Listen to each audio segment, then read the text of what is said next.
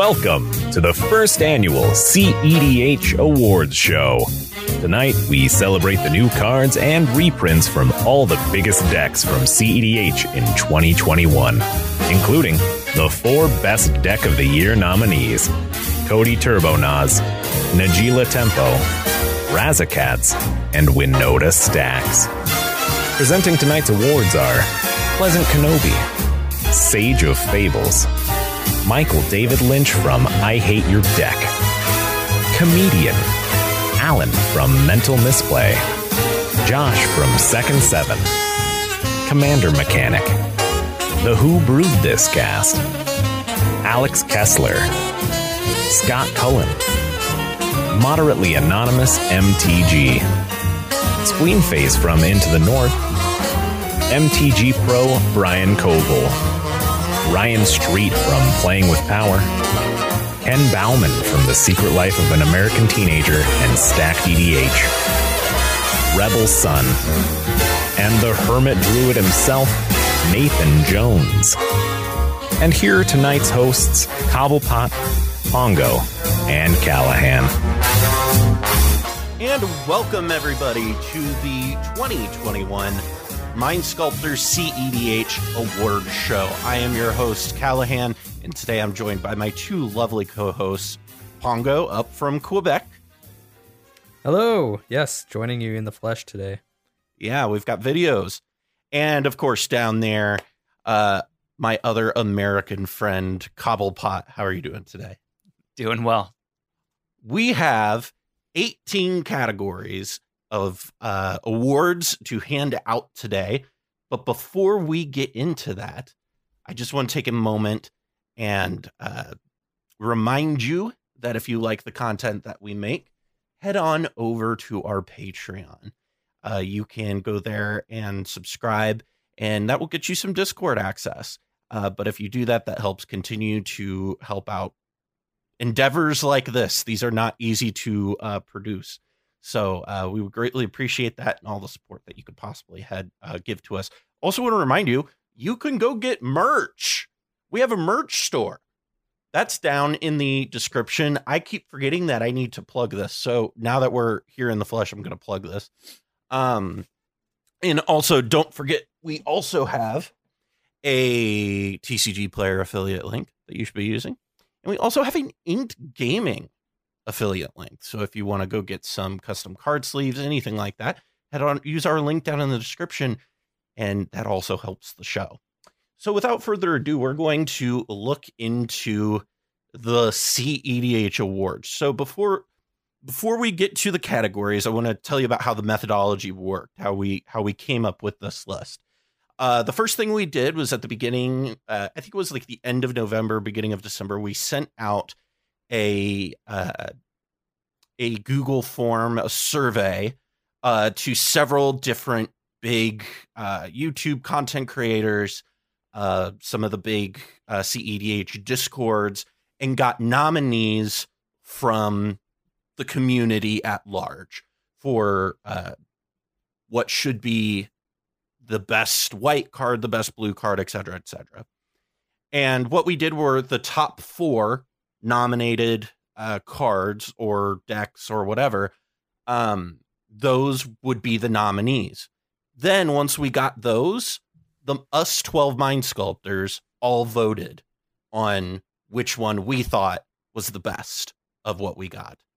So what you are getting today is what the Mind Sculptors think.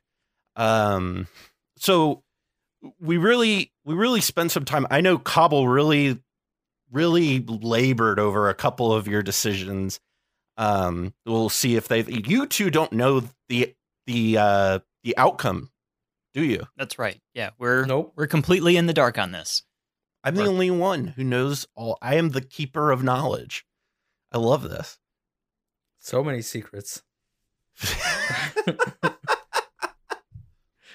Without further ado, we are going to toss it over to our first presenter. He is famous. We all know him. We all love him. His best video, in my opinion, is his Tybalt glow up video. I'm going to toss it over to my good friend, Vince also known as Pleasant Kenobi.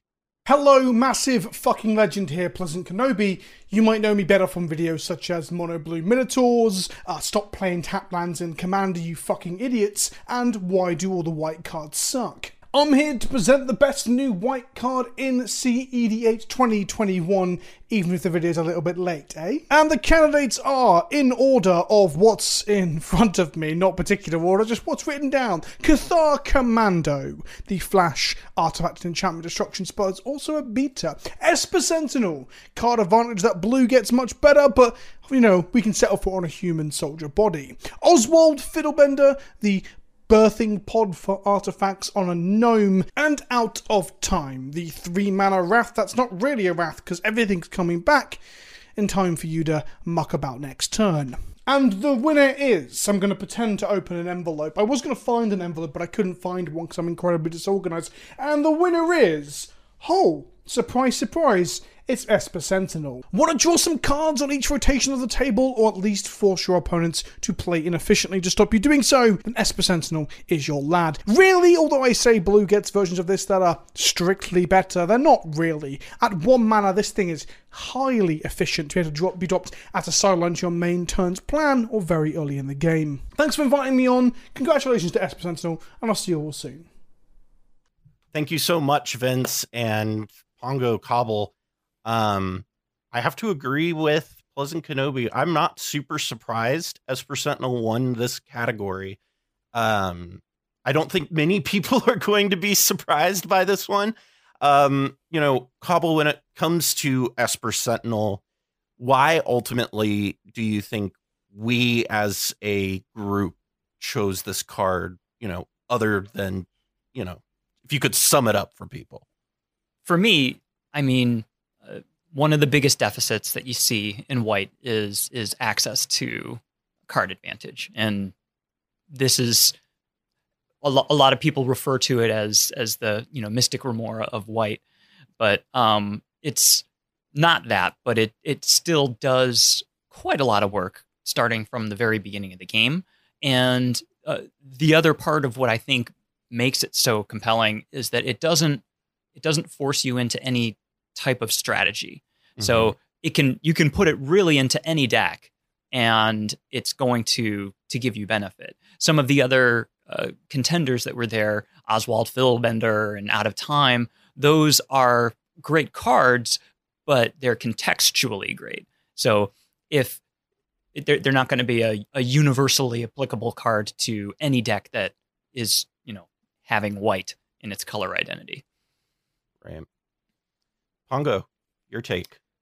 Well, I mean, I can't say that I'm surprised either. If I'm being completely honest, I can't even remember who else was nominated. And I nominated one of the other cards.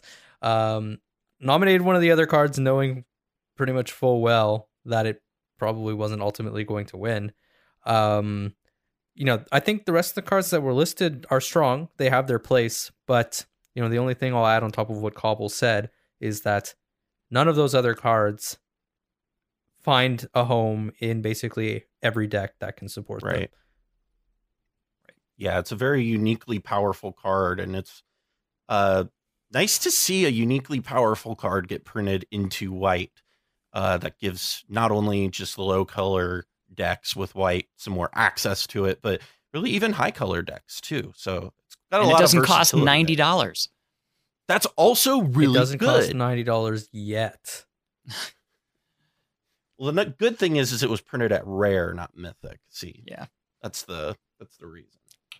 Our next category is presented by a Sculpty boy themselves, Sage of Fables, and they are going to present us with the best new blue card. Hey there. Whenever we need answers, we tend to turn for blue for help, and this year has been no different. We've gotten great removal like Resculpt and Raven Form, and we've gotten new counterspells as we often do. We've even gotten answers to problematic ETBs in the form of Mystic Reflection and Dress Down. But these year's nominees for Best Blue Card might surprise you. And they are Solve the Equation, Malevolent Hermit, Dress Down, and Hullbreaker Horror. And the winner is Hullbreaker Horror! Congratulations, you weird serpent tentacle monster. You live your best life. Thank you so much, Sage. And this was one of the most hotly contested of some of the categories we had when it came down to the voting on this. I'll tell you that right now, as the person who counted all the votes. It was very close. I think almost all of these got at least 2 votes. Pongo, when you look at Hullbreaker Horror, what do you think ended up pushing it over the edge, over the top, really, of something like Malevolent Hermit or Dress Down? I think a big part of it might just be that people are excited about the card. Whereas a lot of those other cards, feel like powerful options. Things that, you're going to play in a number of decks. They, find their home in a number of decks. They're not necessarily going to be sort of as archetype defining as a card like Hullbreaker Horror is. And so I wouldn't be surprised if that was part of it. I know, for myself, for instance, as a Kinnan player, Hullbreaker Horror was super exciting to see. I think Kinnan is definitely a very prominent sort of meta deck. And so a lot of people were probably excited by Hullbreaker Horror, but then obviously there's a lot of brewing just around the card. Right. It slots into a lot of decks just as a straight upgrade to Tidespout Tyrant, but also, just the fact that it's a little bit more powerful, that much more powerful, kind of just, gets the juices flowing, the creative juices. Yeah. Cobble, what were your thoughts on the outcome of this category? It's not surprising completely, but I think I voted for Hullbreaker Horror because I put Dress Down in another category. And I really thinking about it, I feel as time goes on, probably Dress Down is going to wind up being the card that sees more play, just because it's such a powerful effect for 2 mana, add instant speed as a cantrip to be able to, turn off all stacks for a turn so that you can combo out, or, to stop somebody from being able to execute their Consult Oracle cast. Right. But Hullbreaker Horror is just very exciting. It's, it's, you can't counter it. It can, it bounces things that you want. It bounces spells. It would be great if it bounced your own spells. Then you could play it in Kuroki Takashima. But beggars can't be choosers. It kind of, along with Toxrill, has really kind of reinvigorated some of the, Reanimator or Oath strategies that you can see in Tasigur or Sultai in general. Yeah. Yep. Absolutely. Well, speaking of the Sultai and sort of graveyard, our next category is the best new black card, and that's going to be presented to us by our good friend over at I Hate Your Deck, Michael David Lynch. It's Lynch from I Hate Your Deck, and I'm happy to present here at the cEDH Awards. And today, the nominees for Best New Black Card: Dothy Voidwalker, Grim Hireling, Profane Tutor, and Meat Hook Massacre. And the winner is Dothy Voidwalker. So for all those who love to exile people's spells, sack the Voidwalker and cast it, congratulations. Have a good time, and this is Lynch from India. Take care. Thank you so much, Lynch, for presenting the best new black card of 2021. Thank you for presenting on this great show. It's a pleasure to have him on. Cobblepot, is there any surprise about Dothy winning this category? I don't think so. I mean, the other contenders, Profane Tutor, you see that pretty much only in Cody. What's it? In Cody, the Codex. And I mean, Grim Hireling is beginning to pick up. People are warming to it, and you see Meat Hook Massacre in a couple of kind of niche kind of places. But Dothy is just everywhere, and one of the strongest things that you can do in the metagame right now is Underworld Breach, and Douthie just says, not only does Douthie say, no to that, but being able to just kind of accumulate all of this potential over time as the turns orbit, being able to just for free cast anything that people have either cast or milled or discarded, it's just incredibly useful. It has great utility, and it on the one hand, it's a hate bear, and on the other hand, it can be an accelerant to kick off a game-winning play. So it's just a great card. Pongo, I know in some games that we've played on our Team Turn 3 streams on Sundays, you should go check those out, by the way, that Dauthi Voidwalker can kind of play a disruptive element in counter wars.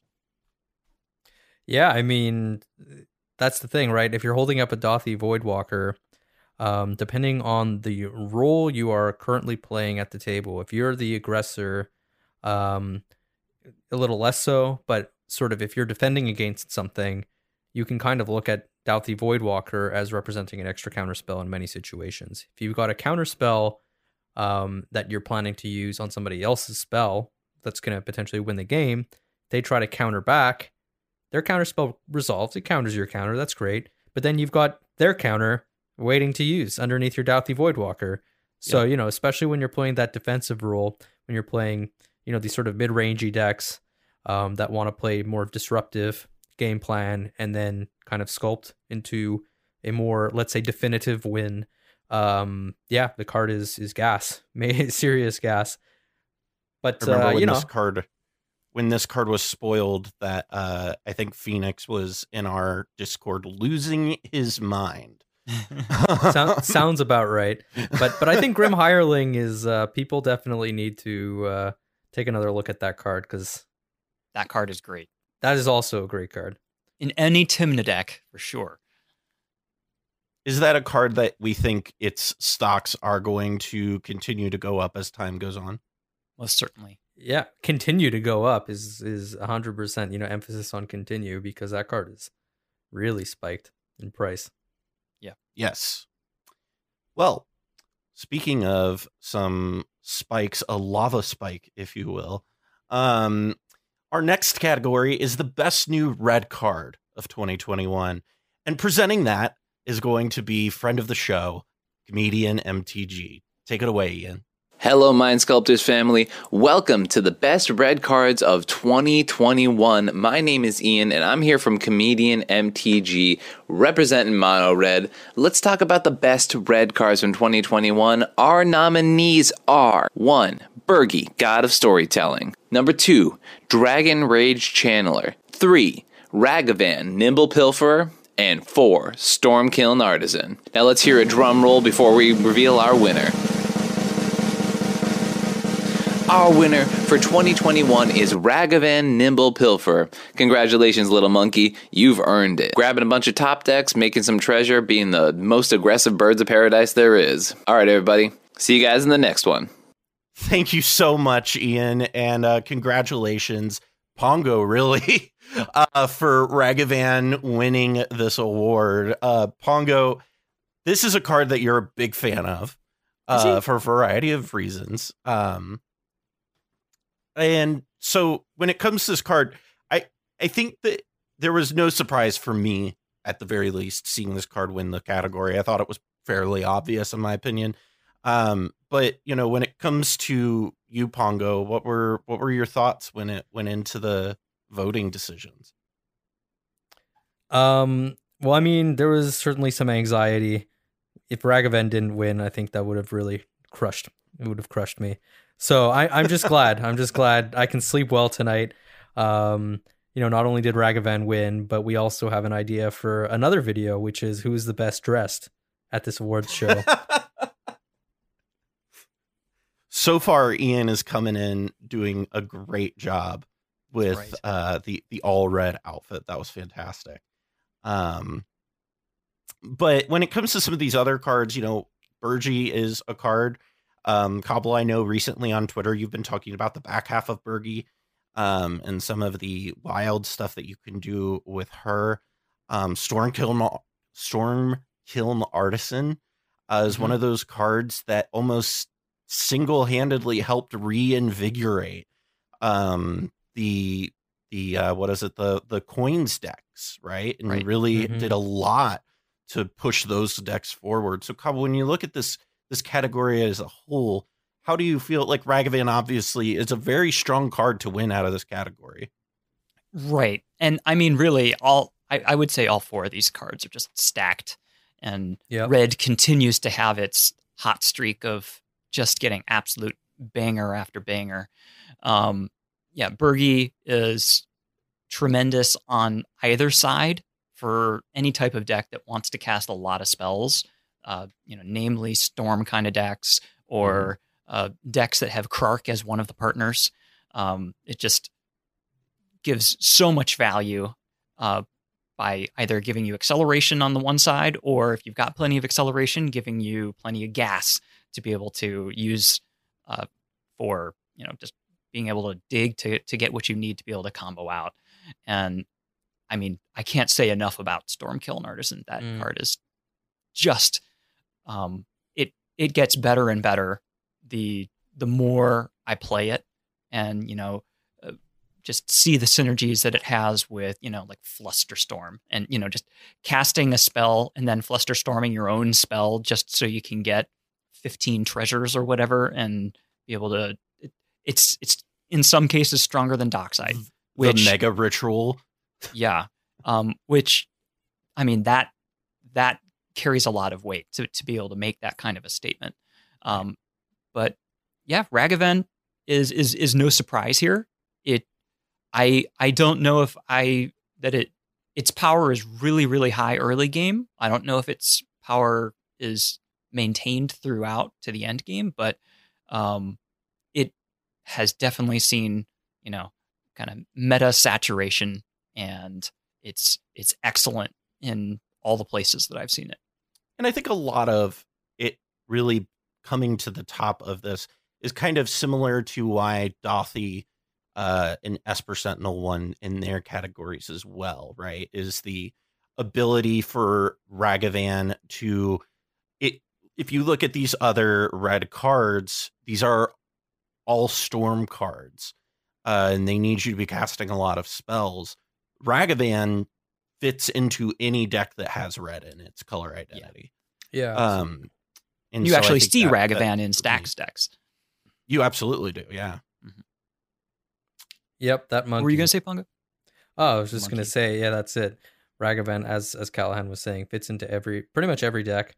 Sometimes some people will leave it out, but especially if you're playing like a Timna style deck or Najila, you just love having that one drop that is attacking and making mana, and you know what I mean. You're not picking one or the other.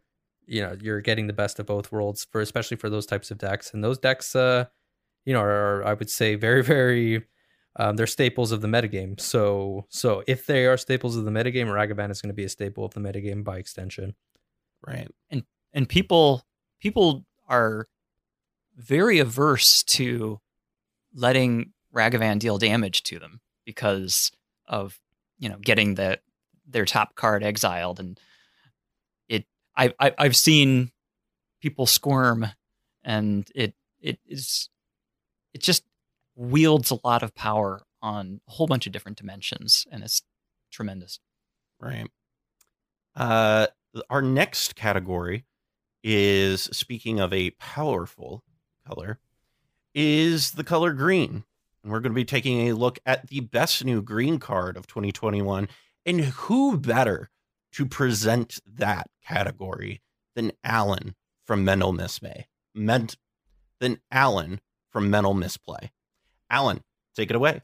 What's up, guys? Ramp Gang, Mental Misplay. We out here, 2021 cEDH Awards. Let's get right into it. We got mono green. I took a look at the list to see what was available. Green was up there. I play green cards sometimes. Let's get after it. So we got, first and foremost, we got the Avabrook Caretaker. This thing is absolutely wild. It's a flip card. If you can remember your triggers and flip it over, it starts out with hexproof. It's 6 mana, and once it flips over, it protects the squad. It's big. It gives everybody a buff. It's preposterous. This card, when it comes out, it's a problem. Nobody's ready for it. Next, we got Endurance. This card is wild. It's definitely saved me a couple games.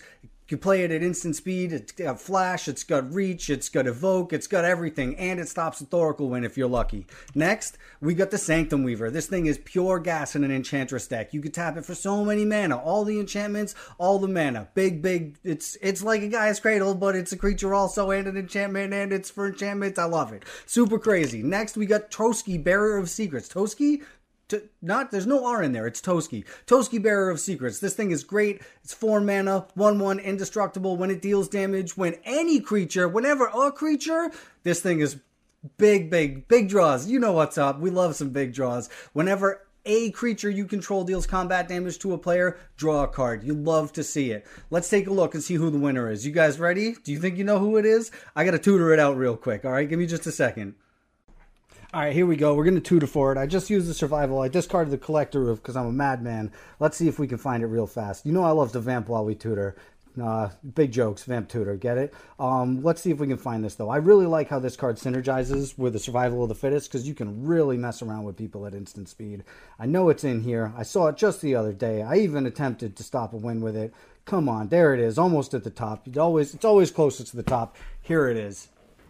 You guessed it. It's Endurance. This thing is stopping Thoracle Winds. You gotta love it. It was such a cool, needed effect, and that was a really cool cycle, and very relevant to the meta right now. It sure beats a Loaming Shaman, I'll tell you that much. Thank you guys again. Thank you so much, Alan, and congratulations to Endurance. And Cobble, was there any doubt, again, we've gone down through the color pie so far, and was there any doubt that this was going to win the green category? I don't think so. For me, it's been just such a game-changing card for green. Green hasn't been getting a whole lot of love in the past 2 years. Yeah. And this has really been a breath of fresh air as utility to be able to, in some ways, be able to disrupt either people who are on Underworld Breach or people who are in the middle of trying to win with their Oracle consultation. But it also, I think, for me, it has been a way for, mono green or, preferably any color that has access to green to not need to do twister loops if it has infinite mana. Being able to just kind of,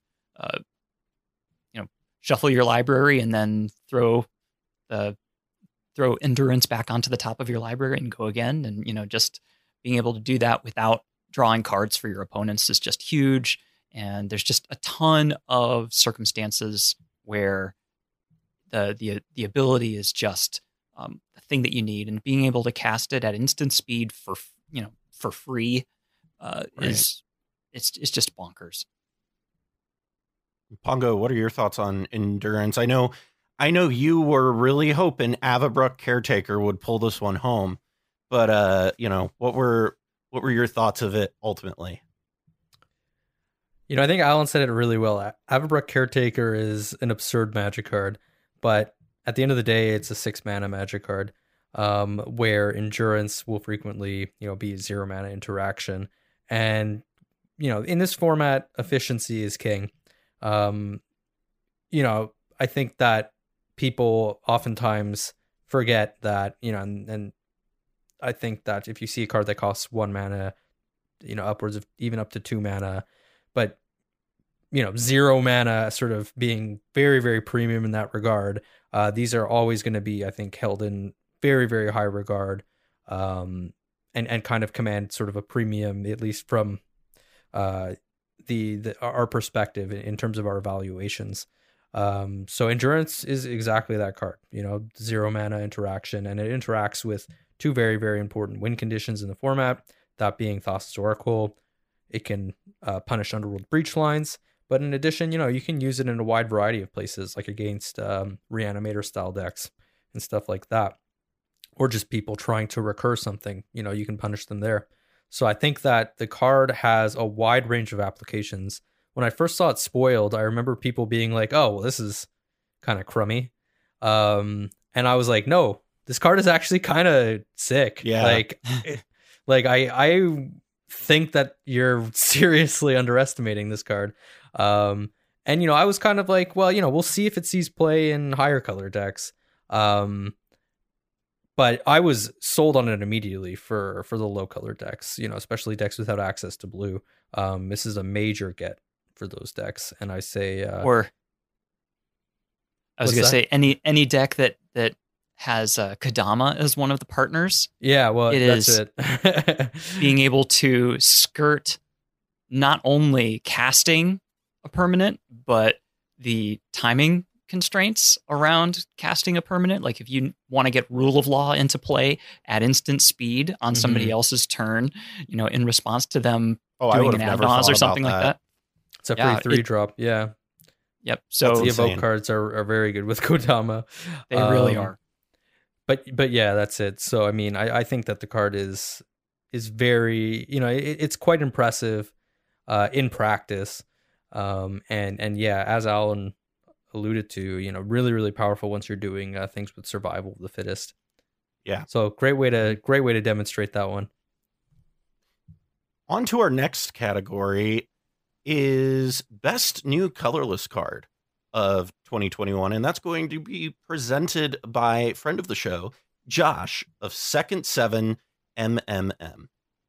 What's going on, everybody? This is Josh from Second 7. Now, 2021 had a ton of great cards for the Commander format, and maybe some not so great, but today we are going over the nominees and the winner for the best new colorless card from 2021. Now, colorless cards, I think, are one of the better categories for all of these. Of course, I'm announcing it. That's why I chose it. But colorless cards can go in any deck, right? So first off on the nominee list, we have Moonsilver Key. Now, Moonsilver Key, originally released in Innistrad Midnight Hunt, is an artifact for 2 mana, 1 and tap, sack Moonsilver Key, search your library for an artifact card with a mana ability or a basic land card, and reveal it, put it into your hand, then shuffle. Now, Moonsilver Key was a boon for decks like Godo and maybe even something like Kinnan, right? This gets your Cursed Mirror, this gets your Treasure Vault, this gets your Urza's Saga so that you can tutor another 1-drop artifact. Now, Moonsilver Key is a great add for a lot of these decks, however, was not good enough to get it to the top spot for 2021. Next on the nominees is Explore the No, this can't be right. Who wrote the script? Explore the Vast. I've never seen this card cast at all, let alone in a cEDH game. This is a cEDH podcast, right? Whatever. There's a front side. Turn it over. Mr. Slappy. Oh, Alan, I swear to God. I guess if anyone's going to taint the environment, I think Alan's the person I'd choose. Okay, hold on. What does that say there? Okay, new slide. Who's messing with these slides? Okay, there we go. Wandering Archaic, 5-drop creature, 4/4. When an opponent casts an instant or sorcery spell, they may pay 2. If they don't, you may copy that spell. You may choose new targets for the copy. This is a great include in things that maybe don't have enough counterspells or want more removal. So if somebody tries to remove something else, you can remove another piece, or the counter stack has to be doubled from the player going off. So maybe as a non-blue player, you are much more likely to be able to act in the counter war simply because you are taxing another player by 2. So Wandering Archaic at 5 mana doesn't make the cut in a lot of lists, but in mid-range lists or late game lists that look to go long, 5 is not a big deal. However, it was not enough to get Wandering Archaic the top spot for colorless card in 2021. Treasure Vault. This is fake. This can't be right. This is straight out of The Hobbit. No, this literally this scene. Is that Smaug in the background? Okay. Treasure Vault. Artifact. Land. Tap for a colorless. XX tap. Sacrifice Treasure Vault. Create X treasure tokens. Having 2 important super types on here, Artifact and Land. It is fetchable with plenty of cards. However, it turning off due to something like a Null Rod or a Stony Silence kind of makes Treasure Vault a little bit difficult, and while something like Kinnan can utilize this to an extreme in the ability to generate each of its treasures for 2, netting you mana in the long run on Treasure Vault, I don't quite think it gets there, and it does not make it for the top spot for colorless card in 2021. After the long wait of the ramblings and ridiculousness of this video, the winner for best colorless card in 2021 goes to Urza's Saga. This enchantment land, once again, able to be searched from multitudes of cards due to both of its super types, Urza's Saga has earned its spot here at the top of the list. Despite not being able to get any artifact that is maybe 0 or 1 mana value, as it requires a mana cost of 0 or 1, sorry, Esper Sentinel, Urza's Saga has come in clutch for a lot of decks. The second ability giving you a beater, something to sacrifice, or to feed someone else's docks. That's not a pro of the... okay. It's an enchantment, so it feeds other people's docks. Oh, the script is terrible. Okay, finally, search your library for an artifact card. That's the one. That's the one we like to see. That can grab maybe a Mana Vault or a Soul Ring, whatever you might need to propel you farther forward into the game. Since you're losing this, you can tap it for mana in response, grab some mana-producing artifact like a Soul Ring, get 3 colorless mana on the turn that you sacrifice it, and then also you can grab something like a Sensei's Divining Top for those decks that really, really want one of those to maybe combo out or to get an easy value train off of their counterbalance. But Urza's Saga definitely has proved its place here for best colorless card in the entirety of the year of 2021.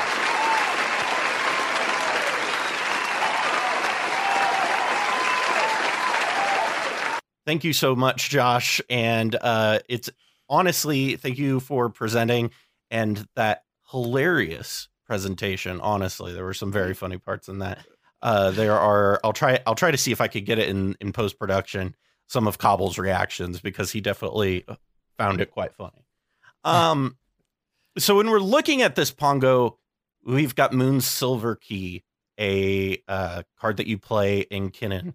Got Treasure Vault, a card that you play in Kinnan, and Urza Saga, which is played in everything, and Wandering Archaic, that's played in mid-range. So, what's the thought process here ultimately at the end of the day? Well, I disagree that Urza Saga is played in everything. It's played in a lot of stuff. It's played in a lot of stuff, yeah. But in fact, I play it very little, interestingly enough. But I think that's because I tend to play more 4 and 5 color decks. That being said, I absolutely think it's to pick here, because it is an exceptionally powerful card. I think that, punch for punch, like it is more powerful than the other cards that were nominated. The other cards that were nominated perhaps have more of a place in very specific decks. Whether it's Kinnan, which loves to have treasure vaults, it's a huge get for that deck, and Moon Silver Key as well being a really big get for that deck. Or like Godo, for instance, being pretty happy to have Moon Silver Key as well. It's another one of these cases where it's still pretty restrictive in terms of the decks that you're actually playing it. Whereas a card like Urza's Saga does see widespread play, if not play in every deck. So yeah, there's that, and there's just the fact that you play that on turn 1 and you're getting a Soul Ring on turn 3, and that's pretty excellent. So, great card. What else is there to say? Yeah.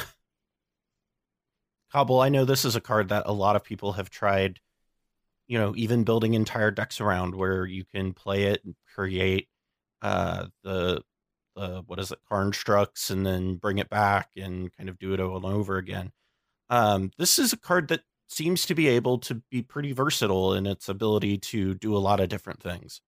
It's just exceptionally versatile. I've seen it used in fast decks to get acceleration. I've seen it used in stacks decks to get Grafdigger's Cage. I've seen it in decks that are doing Bolas's Citadel to go and get Sensei's Divining Top. It's just very, very flexible. And that's just like the third, that's the third stage of that saga. Being able to get, in some ways, many Karnstructs out of it, because there's lots of, shenanigans people can do as far as untapping the land. And it's really got a lot of potential. And I think a lot of people see that potential used to great effect in Modern. Mm-hmm. And a lot of it translates pretty seamlessly to cEDH. So it's easy to fit into most decks because it does something that most decks want to do. Right. Absolutely. Well, moving away from not having any colors, moving in the opposite direction of having a lot of colors. It's the best new multicolor card of the year, and presenting it this year, a fellow Canadian of yours, Pongo, is Chris, the Commander Mechanic. Hey folks, I'm Chris and I'm your Commander Mechanic, and I am honored to be presenting the 2021 cEDH Award for Best Multicolored Card. Our nominees in this category are Culling Ritual, Dam, Grolnok the Omnivore, and Ignoble Hierarch. And I have the winner right here. Let's take a look. Our winner is Culling Ritual. Congratulations, Culling Ritual. What a fantastic board wipe and ritual stapled on one card. Very well earned and well deserved. Thank you so much, Chris. And Culling Ritual has been a card that has gained a lot of attention in cEDH. And Pongo, this is a card that fits into specifically Nas decks to very dangerous degree. Oh yeah. I distinctly remember during our set review video saying that I had a sneaking suspicion that this card is kind of broken. And I think that as people have finally gotten their hands on it and actually played with it, that's sort of borne out. I've seen this card cast many times, and I've seen it be a must counter card every time it's been put on the stack, basically.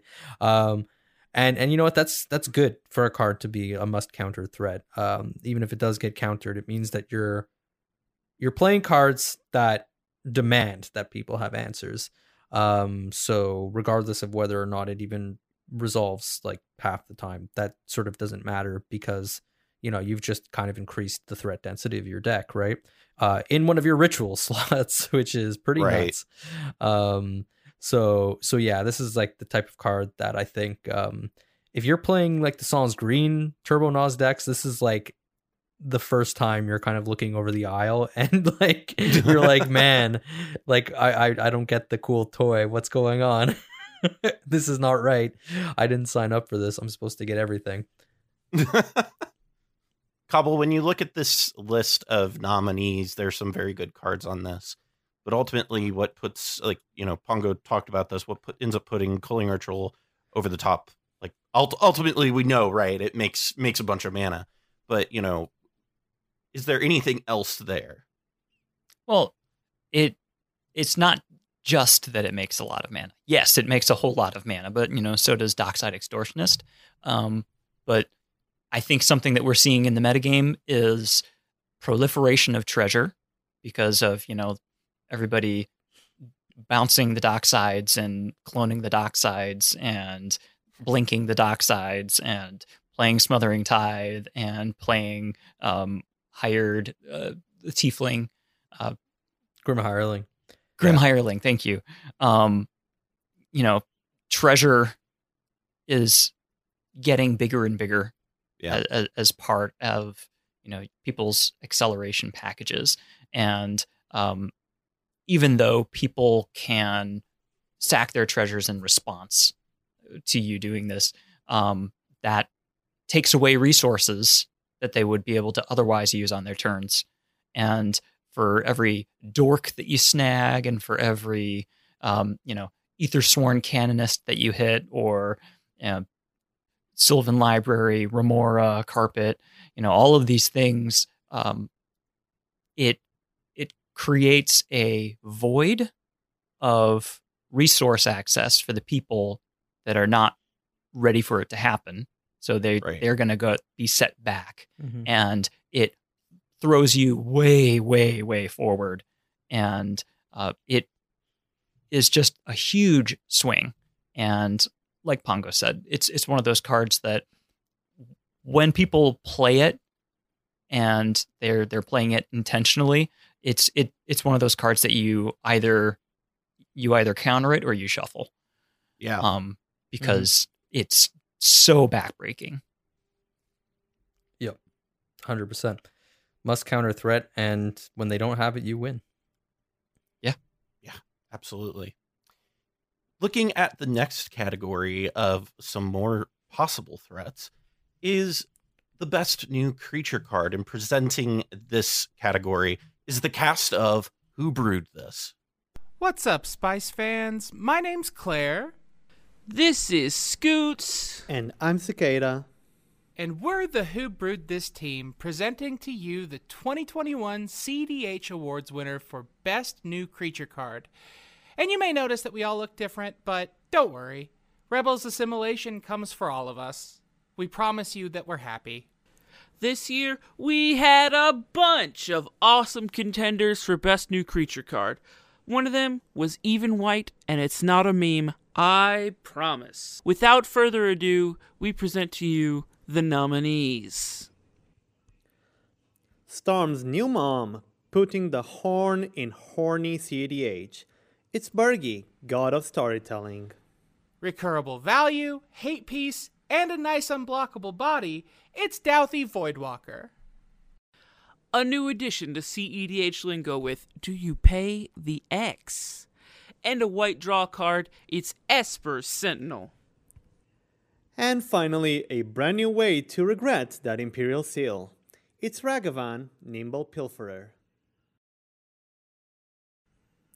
And the winner is... Douthy Voidwalker!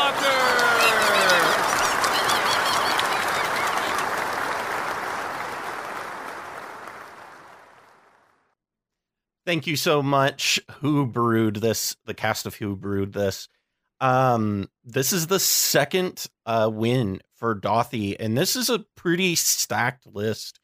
Cobble, what is your gut reaction when you see this? Because I know this was a very tight race between specifically Douthy, Esper Sentinel, and Ragavan. Right. I feel like it could have gone. It could easily have gone to any of those cards and have been worth it, because all of these cards are seeing a lot of play. They're all doing a lot of work. I think that given the current metagame, where there's so much saturation around Ad Naz and Underworld Breach, that Douthy just does so much work against the biggest threats in the metagame that I think that's probably the thing that pushed it over.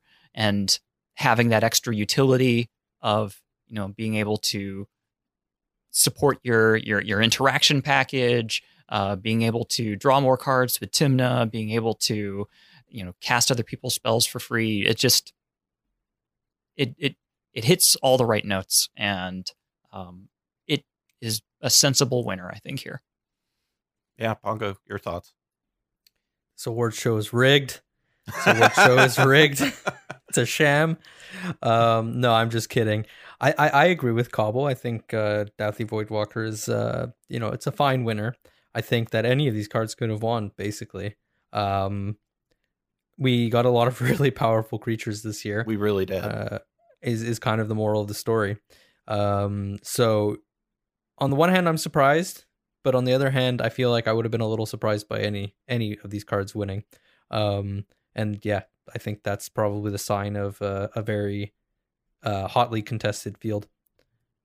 Yeah, absolutely. If just to give you an idea on how close this was, it was pretty much 3-3-3-4 in the voting. So it was very, very, very close on who won this category. Just to make an observation. Yeah. I'm very surprised that Winota didn't make it to the final four. Winota, I was very surprised at Winota. Well, Winota didn't come out in 2021. Yeah, that's what I was thinking too. Winota came out in 2020 in Ikoria. Really? Ikoria is almost 2 years old. Wow. Yeah, okay, well, then that makes sense. Wibbly wobbly stuff in we COVID. Currently live in a vacuum, and Yeah. time no longer has any meaning. We're out of time. Yeah, you could say that. On to the next category is Best New Artifact. Presenting for us is host of the MM Cast, Alex Kessler. Ladies and gentlemen, Artificers. Artificers are amongst the strongest mages throughout the planes. Urza, Mishra, Karn, Tezzeret, Emery, Sahili, some of the greatest warriors, wizards, mages, and cards ever printed. And their tools, ranging from everyday objects to the rarest of ancient treasures, to the most dangerous weapons ever created, have influenced Magic more than any other card type in history. Some of the most iconic cards in Magic history worldwide are artifacts, from the Moxes to Black Lotus to Sol Ring to Time Vault. Today we honor those artificers and their tools by choosing the best artifact to be printed for cEDH in 2021. The nominees from the category are Cody, Phosphorus Codex, Esper Sentinel, Moon Sliver Key, and Sword of Hearthenhome. These nominees range from a weapon that reminds you of winter nights by the fireplace, a book that yells at you for skipping class, but letting it slide once in a while, a soldier who may be the best white card draw ever printed, and a key that can return the day to its natural cycle. I, Alex Kessler, am proud to announce what the winner of this category would be, and the winner of the best new artifact card in cEDH is...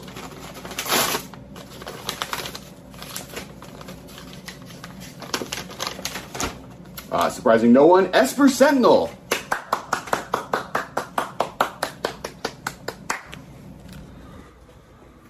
Oh, wow. I didn't expect to be, it was an honor to be not. Thank you, Alex Kessler. Thank you for, the Academy. Thank you, Wizards of the Coast, for printing me. Thank you, the cEDH community, for supporting and being excited about what white card draw could do in Magic. I'm really excited for the future of this color and what its power levels are going to be in the future. It's been honestly an honor to be nominated in so many categories this year, and to win Best Artifact, even with not being a colorless card, is both surprising and exciting. To my fellow nominees, as a man with swords attached to my arms, I respect Sword and Hearthenhome. The rest of you are also cool. I like a book, and just I'll read the description for my artwork as my final goodbye. Action. Using the reference as inspiration, we'd like you to design a soldier who is similar mix of flesh and ethereum, a magical metal found only on Esper. Thank you to the Academy and all the Magic players out there, and I'm excited to see what artifacts and other cards have for the future. Thank you so much, Alex, and thank you so much to Esper Sentinel. Congratulations on the second trophy brought home in Pongo. This is, there were a couple, there's at least one other nominee on here that could have won this, right? Like this was a hot category. On the one hand, yes, but on the other hand, I'm also not surprised. I feel like Esper Sentinel is the Titanic or the Gone with the Wind of Magic cards. Maybe those references are a little too obscure for some people, but yeah, I don't know what the most recent Oscar ones that have Sweeper, Sweep the Opera. Yeah, I can't think of any. Esper Sentinel is an incredibly powerful card. I think that again we kind of run into this issue where some of those other cards, while in their own places might even be more powerful than Esper Sentinel, they are not as universally playable as Esper Sentinel is. Right. And as such, that's, I think, just going to drastically work in Esper Sentinel's favor, because when you've got people voting for the card, well, it really helps that most of those people will have actually played with the card, and probably played with it in multiple decks. Yeah. Cobble, your thoughts? I agree. I mean, we've talked a lot about Esper Sentinel so far. Right. I wouldn't have been surprised one iota had Cody won, just because of the success that deck has seen in the past 6 months. But again, that's one context. You don't see Cody as part of the 99 or 98 in any other deck. And it's, it does its thing. It does it really, really well. And that's kind of it. Whereas Esper Sentinel is just so versatile and so universally applicable that I think this is the right choice. Yeah, absolutely. Well, next, moving away from the artificers, now onto the magicians, the wizards, and the spells that they cast. The next category is Best New Instant Card. And presenting that for us today is going to be host of the Budget Magic Cast, Scott Cullen. Hello and welcome to the cEDH Awards. Not an award show that tells you that they're playing mid, but the awards for the very best in Singleton Magic. I'm Scott and I'm the host of the BM Cast and writer for Card Kingdom, and I'm here today to present the award for Best New Instant Card. The nominees are Alchemist's Retrieval, Mystic Reflection, Resculpt, and Suspend. And the winner is Resculpt. Though I'm afraid we're a little short on time, so there won't be time for an acceptance speech, but we'll be back after these short messages. Thank you so much, Scott. And Resculpt Cobblepot is a card. This was a category that had a few cards. You really could have gone either way. And I know for us from the voting perspective, didn't feel very strongly about what the best new instant is this year. And ultimately we fell on Resculpt. And what's your kind of take on that? I feel like it, that each one of these is good. I don't feel like any of them have been a revolution in what, how interaction works in cEDH. I've seen each of these cards used in some capacity here and there, but none of them have overtaken the metagame the way that some of the other cards that have appeared on here a couple of times already have.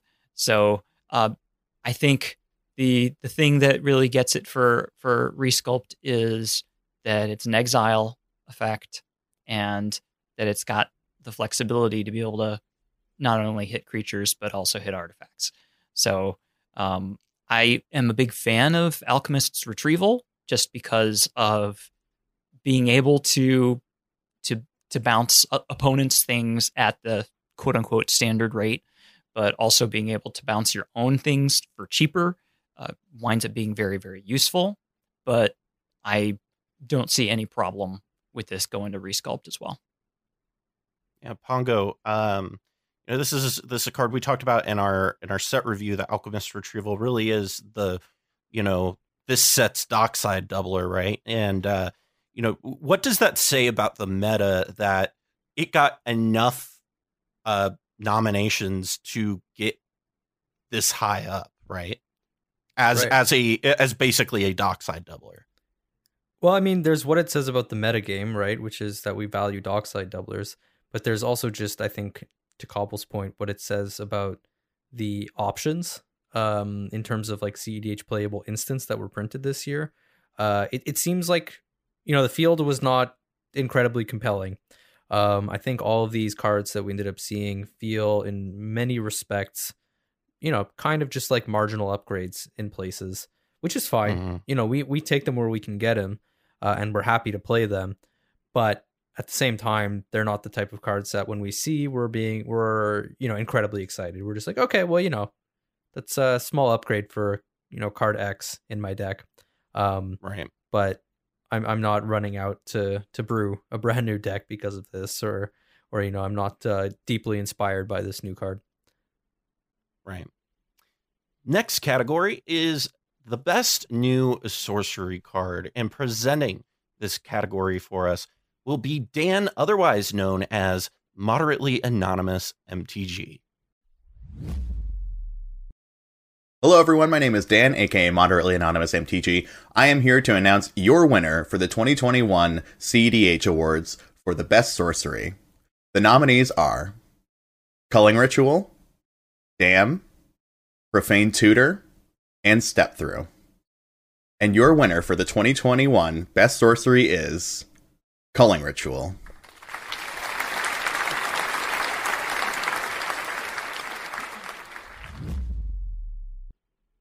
Thank you so much, Dan. And really, Pongo, when we look at this category, are we surprised at all that Culling Ritual picked up its second win of the night? Not especially. I think that a lot of the other options, again, are, while they are powerful cards in their own right, don't necessarily have that same game-winning threat potential that Culling Ritual has. And I just think that as soon as a card, says, answer me when I put this on the stack, that's a card that, will immediately turn heads in a game, but also while evaluating the card. Yeah, Cobble, your take on this? Very similar. I mean, each of the other contenders are cards that see play, but either it's play that's very niche, like Profane Tutor really only seeing play in Cody and maybe some Cascade strategies, and Dam seeing a little bit of play here and there, Step Through seeing a play in Wizard decks. Culling Ritual is just it does so much more than any of the other options. It, I think, is the clear winner here, and there's not much more to say. Yeah. Well, looking to move down, not just from spells that you can cast, but some permanent spells that you can cast, is the best new enchantment card. And presenting this is Spleenface of Into the North. Hey everyone, it's Spleenface, and I'm here to present for the category of Best New Enchantment. The nominees are Dress Down. This sneaky flash enchantment is perfect for blanking Thoracles, or you can flash it in the end step to disable your opponent's hate bears on your winning turn, and it draws a card to boot. Next up, we have Paladin class. Time this one well to prevent your opponents from interacting, or jam it early and force them to hold up extra mana all game. In a pinch, you can also put in serious work during a board stall. Third, we have Sanctum Weaver, a hot new entry to the big mana dorks category. This is the first 2-mana dork that can make multiples of a color that isn't green, and in the right deck can do an excellent Gilded Lotus impression, or combo with Freed from the Real and Pemenzora. And last, but certainly not least, we have Urza's Saga. This enchantment land combo gets you a Jeweled Lotus, Soul Ring, or Mana Vault on turn 3, and in a long game is an instant board presence button. And the winner is Urza's Saga. It takes a lot for a colorless land to make the cut in 3+ color decks, especially when it goes away, and Urza's Saga certainly brings the goods. With the potential explosive turn 3s, the Karnstruct beatdown, and the flexibility of getting tech options like Grafdigger's Cage, Pithing Needle, Skull Clamp, or Sensei's Divining Top, it's safe to say we'll be seeing this versatile card making an appearance in meta decks for a long time. Thank you so much, Spleenface, and that's the second win for Urza's Saga Cobblepot, and for it to be a land and also win the enchantment award really just goes so far in showing how good this card really is. Most definitely. To be honest, I would have leaned more towards Dress Down for this category just because it's just an enchantment and more focused, but an enchantment is an enchantment. Paladin class has been seeing lots of play in stacks lists. Sanctum Weaver is kind of a better Bloom Tender or a worse Bloom Tender depending on the deck. But I think that between Dress Down and Urza Saga, the power level is high for both, and I think Urza Saga's just got that ubiquity where it's just seeing so much play, and it's so versatile that's the thing that pushed it through. Pongo, do you think this is a dress down snub? I'm right there with Cobble. I think that this is a dress down snub. Which is not to say that Urza Saga is not a strong card, as I articulated before. But it's funny because I play a wide variety of decks, and almost none of them play Urza Saga. And I think that's coincidental. I could be playing a totally like another set of decks, and Urza Saga would be in those decks, and it would be great. But Dress Down is kind of one of those cards where in a lot of decks it feels like, oh, this is such a good card, and this is like kind of like what we've needed for a little while. All of those sort of faster decks that are looking to turn off a bunch of hate bears, a board of hate bears on the end step, like Cobble alluded to, or rather like Spleen alluded to. I think that in terms of the sort of maybe ubiquity, perhaps Urza Saga has it. But in terms of, for me, the card that I'm most excited to play, it's Dress Down. But again, that's just me. I would wonder a year from now if Out of Time would make this list, because I've seen it. It definitely got some nominations, but these were the four that really went straight to the top of the nomination lists.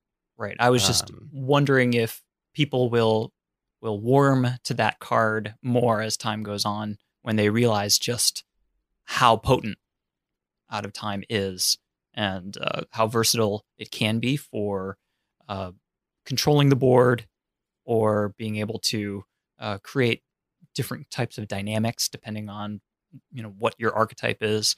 It's extremely powerful, and I think a lot of people haven't quite woken up to it yet.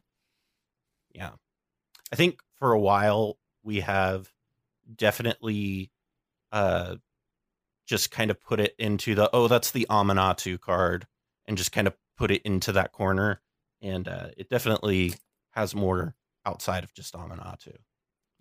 Yeah, I feel that too. I wonder if there's some, some innovation that needs to be done before that, people maybe take another look at that card. It's certainly powerful, as you highlighted, Cobble, and you're right that when a card is that powerful and kind of that unique, it kind of does make you wonder, are we sleeping on it to some extent? Right, especially for decks that rely either on their commanders or on key creatures.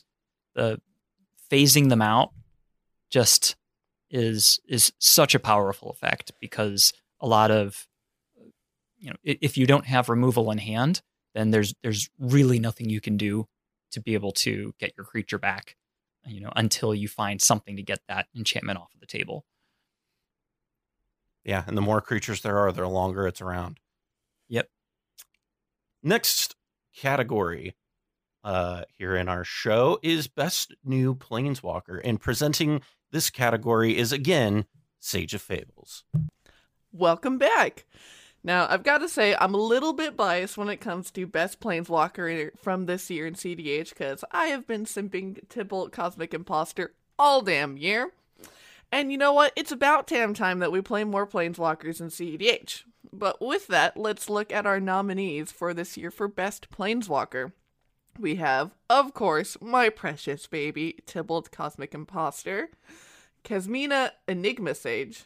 It's Enigma for why anyone voted for you. Grist the Hunger Tide. Very cool, very respectable. And, of course, resident bad bitch, Professor Onyx. And with that, our winner this year is Grist. Grist? Really? I mean, okay. Congrats. I can't say I'm not disappointed, but here we are. Thank you so much, Sage, and I'm sorry to disappoint you, but Grist did take home this winner among our voting. The 12 of us, Grist was the one that ended up taking it home. And Pongo, what do you think ultimately led to Grist being the planeswalker that kind of rose to the top? It's tutorable removal. I think it does something that we want, and it does so in a way that a lot of green decks can have sort of easy access to.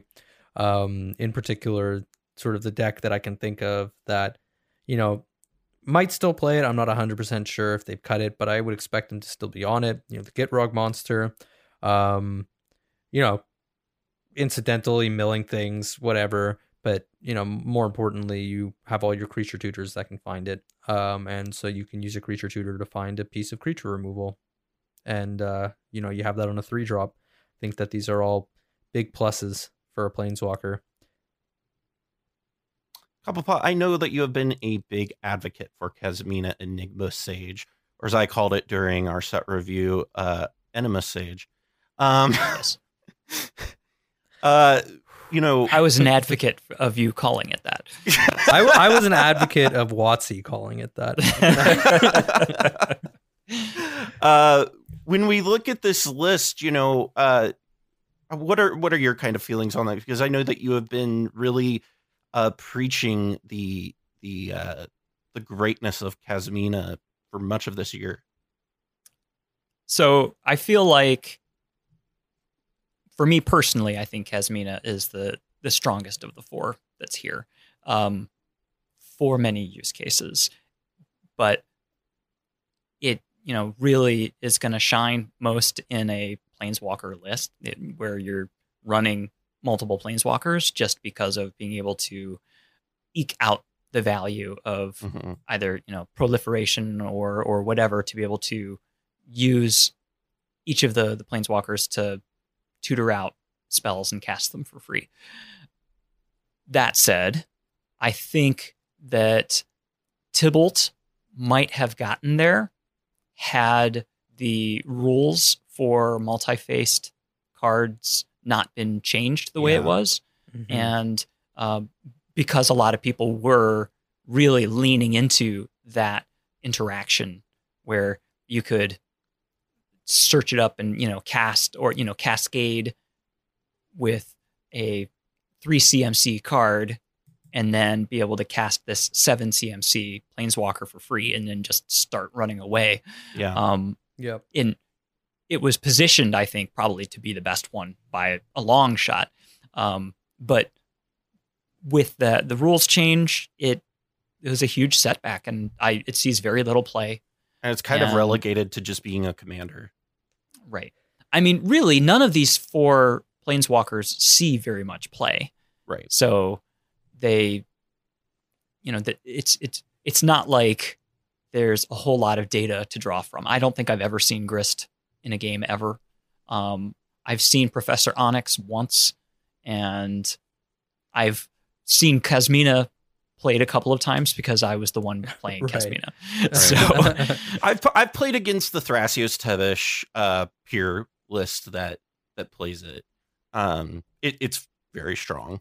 But I mean, it's you're actively deciding to play Thrasios Tevesh, and you could question whether or not that's a good strategy to be on or not, but it's very good in that list. But I would agree, we didn't have a ton of very compelling planeswalkers this year. Agreed. Yep. They can't all be Oko. Yeah. They can't. Yeah. And that's it. We didn't get Commander Legends, so maybe this year we'll see some new Commander Planeswalkers that will knock our socks off. Hopefully. Right. Well, up next is the best new land or land cycle category. And presenting for us is SCG Tour frequent flyer and Magic the Gathering pro Brian Koval. What's up, cEDH Awards? Bosch and Roll here to present the 2021 Best New Land Award. The nominees are the pain-free, untapped, color fixing of the Kaldheim Pathway Cycle, the here for a good time, not a long time, Mana Exploder Treasure Vault, The Army in a Can with a combo finish, Urza Saga. And bringing us one step closer to that blue board we're all waiting for, Yavimaya, Cradle of Growth. And now, the winner is Urza Saga! This card is a design masterpiece, inspiring new decks, supercharging old ones, and inspiring us to rethink what threats and answers look like in every format that it's legal. Congrats to Urza Saga. May your constructs be thick and your lotuses be jeweled. See you next year. Thank you so much, Brian. And that makes it the third time Urza Saga has won today. Now, I know Pongo, in our last time that we talked about Urza Saga, we felt that it might have gotten over dressed down, might have been unnecessary, shouldn't have won that category. What do you think on this one? Do you think we got it right on this one?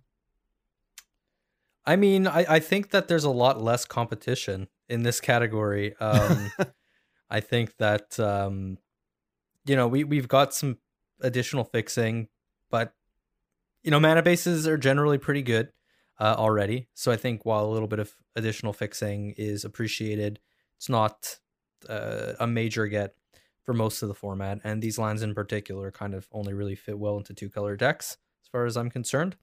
Treasure Vault, again, very niche kind of card. Sees play maybe in a couple of decks. And then, we're moving along.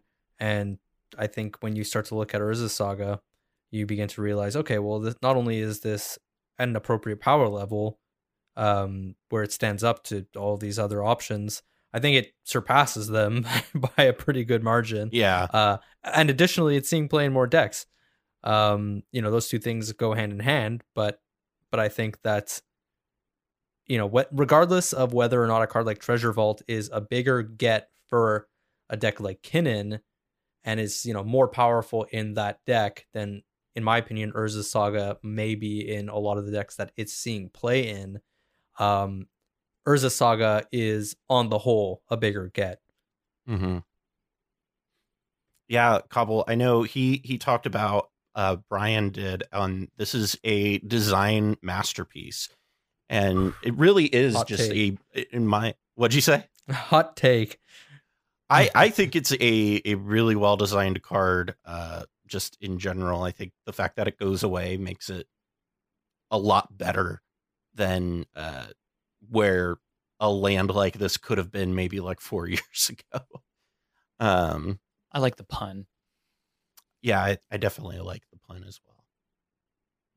But I mean, if this card is gonna, be so audacious to, win categories of, enchantment and And lands. colorless, and colorless. that normally go to, cards that are of that type, I'd be amazed that if it didn't win land as well. Right. Yeah. Especially, given the competition. Yavimaya, I think, has some untapped potential. It's being used in some places to great effect, that where forests are cared about, being able to untap forests or bounce forests or double forests. But again, that's only a handful of decks. Same thing as Treasure Vault. So, yep, there you go, Urza Saga. You get another one, and that puts it as the most winningest. Is that what it the right word? The winningest card so far on our list. And now I get to call that's it for the. I get to call it a design mistake of titanic proportions. Right. I think it's way overpowered. Well, that's it for the new cards. Moving on to our last 4 categories. And our first category is Best Reprint of 2021. And presenting that for us is going to be Brian from Playing with Power. Hello, my name is Ryan from Playing with Power MTG, and we're going to be talking about the best reprints for cEDH in 2021. The first runner-up is Force of Negation. It is a Modern Horizon 1 time shift, and it is played in basically all formats where it's legal, cEDH being no exception. Part of the free interaction suite that you would put in basically any deck with blue, this card kept climbing in price more and more and more. Putting it in the Modern Horizons 1 time shifts allowed you to have a more accessibility to the card, as well as providing, since it had the old border, a lot of really cool bling factor for your deck. Our second runner-up is Demonic Tutor. This card was printed into the Strixhaven Mystical Archive. There's basically never a time when we don't want this card printed. Arguably the best tutor in the entire game of Magic, we absolutely love to see this card in cEDH. Now, it also really helped to have an extra bling factor because of the new alternate arts and showcase frames from the Mystical Archive. Plus, the Japanese alternate art is a wonder to behold. Our final runner-up is Tainted Pact. This card was also printed into the Strixhaven Mystical Archives. This is part of the quintessential A+B empty library combo we see so ubiquitous in cEDH. You cast Demonic Consultation and or Tainted Pact, and then you empty your library, then cast something like Thassa's Oracle, Laboratory Maniac, or Jace Wielder of Mysteries to help win the game quickly. This card was a bulk rare when it was printed originally, and did not see a huge increase in price until the A+B empty library combo became so popular. This card hasn't been reprinted ever, and also hasn't been printed in over 20 years. This card saw a massive increase in price as such, and seeing it printed finally again really helps increase the accessibility and helps everybody be able to now use this combo. Finally, the winner of the best cEDH reprints for 2021 was the Zendikar Fetch lands. There's really not much to say about these other than they're fantastic lands that is played in every single format where it's legal in. They are absolutely required for multicolored decks to function properly. These cards were so popular that they started to really climb in price. Their availability just wasn't enough to satisfy the market's need, and finally getting them reprinted in Modern Horizons 2 and at rarity level, not in some special set or some limited reprint run or anything like that. They were printed and printed into the ground, which was a great thing and allowed people to finally access these cards at semi-reasonable prices. We saw things like Scalding Tarn climbing up to the $100 range for a fetch land, and finally getting these, it makes these cards the best reprints for 2021. Thank you very much. Thank you so much, Ryan. And really, the Zendikar Fetch lands. This was an interesting category where we had a card that two of these cards were printed in Modern Horizons, and two of them were printed in Strixhaven in special slots. So, Cobble, when we look at this category, the Zendikar Fetch lands are probably one of the most important pieces of playing cEDH, really, that you can have access to. Right. And that's not to diminish the prominence of any of the other three choices, because all three of them are just phenomenal cards. Zendikar, any fetch land is going to be crucial to most decks being able to run in an efficient way. Especially if you're going to be 3+ colors, which many decks want to be. Najeela, I think, probably would play better with fetch lands rather than without. So it's just such a core need for almost any deck that I don't think that any other reprint could be, short of. I mean, I think that the fetch lands are more important than the duels themselves, just to be able to go in and get whatever it is that you're missing. So getting them is the key to having the mana that you need when you need it. And that's, you can't say more than that. Having Demonic Tutor is great because, you can have the card that you need, but it's like a one shot. Whereas the fetch lands are, they just are the kind of the backbone of your deck being able to operate. Mm-hmm. I'll tell you one of the things that I was actually very surprised about that I didn't know. was I didn't realize it had been 20 years since Teen Impact had been reprinted. That is wild to me. Yeah. Yep. I pulled it out of a pack. 20 poor years you, ago. Yeah. back when it was the bulk. Yeah. Pongo, any thoughts here on this category? I mean, put simply, it is hard for me to imagine a year where fetchlands get reprinted and I don't vote for them as the best reprint of the year. Right. Cobble, you're 100% right saying that they're arguably, but like actually more important than the original duels. Every fetchland alongside chalklands at minimum is a 5-color land. Or has the potential to be a 5-color land, which makes them just on their own, along with fetchable dual lands, better fixing than the original dual lands. So yeah, like 100%. You know, I think that if you want to have a consistent mana base and high colors, you need the fetchlands. And why are they such an important reprint? Well, it's because every format that can play fetchlands plays fetchlands. And as such, they will always be expensive for us to acquire here in the CEDH sphere as well. Things like Demonic Tutor don't see much play, or really any play at all in other formats. They're not legal in They're not legal in other formats, except you can play one in Vintage, which nobody really plays in paper. So that is a card that when it gets reprinted, it can sustain a high price because yes, people want it for all their EDH decks, but it's never going to have the price potential of a card like, all the fetch lands if it's not reprinted in the same amount of time as one of the fetch lands. Yeah, and in my opinion, will always be that every Modern Horizons set or set like it, which I believe the next one would be the Lord of the Rings set that comes out in 2023, should have either cycle of fetchlands in them, in my opinion, from now moving forward in perpetuity. That is how I feel about it, because they're just so essential to playing, just Modern alone. Yeah. That I can't imagine making a Modern, a set designed for Modern, and not putting them in that set. Or that's having command tower errated to say you may have any number of command towers in your deck. Because that wouldn't impact Modern. No, it wouldn't impact Modern at all. They called Cobble a mad scientist, but they didn't realize just how insane he actually was. Oh, goodness.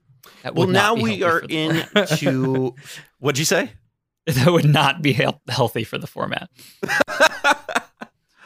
Oh, goodness. Well, now we're moving into the deck and commander territory. So up first, we're going to have the Most Improved Deck of the Year award. And presenting that for us this year is Ken Bauman, famously of The Secret Life of an American Teenager, but of course also from Stacked EDH, is our good friend Ken. Ken, take it away. Hey, I'm Ken from Stacked EDH, and I'm honored to present this year's award for Most Improved Deck. And the nominees are Cody Turbonaz, Krark Sakashima Clones, Tassiger Control, and Winota Stacks. All right. And the winner is...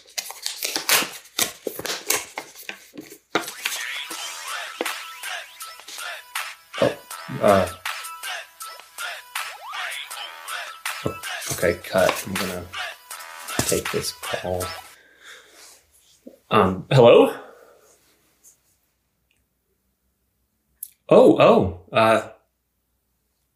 Hi, Sheldon. Yeah. How are you?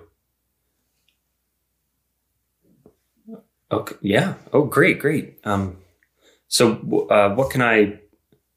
Wait a minute. How did you know I was filming this? Oh. Yeah, I mean, Josh is a Hollywood insider. You're right. So what can I help you with?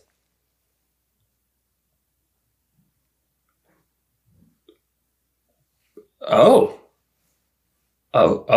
okay, yeah. I mean, sure. I would love to know what you think of Kirk as a commander. I mean, you know it's like my beautiful meatball child. So a whole video. Okay. No. I don't know. I'm amazed. That's great. No, I would love to. I'd love to see it. Yeah. Now? Do you mean now or? Okay. Yeah. No. That's good. I'll watch the video now. Yep. Okay. I will. Take care. Yep. Great hearing from you, Sheldon Menery. Okay. Bye. Okay.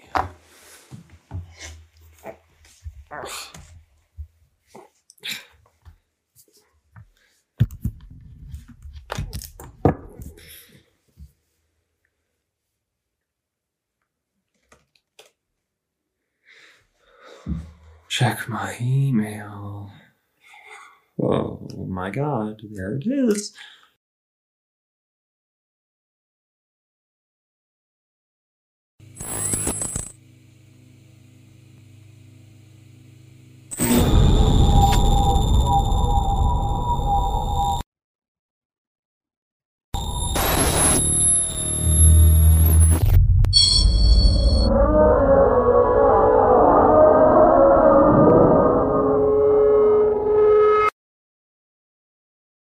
Am I dreaming?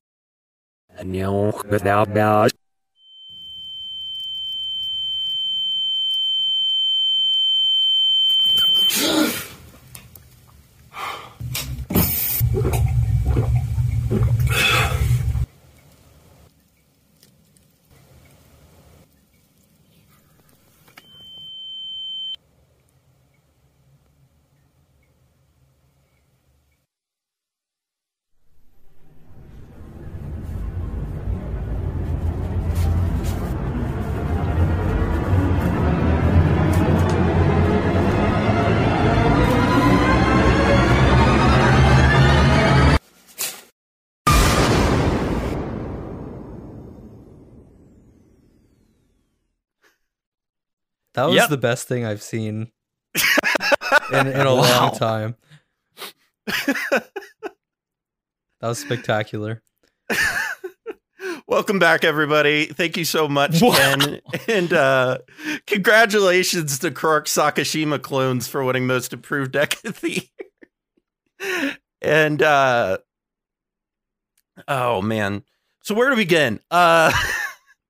So Pongo, I believe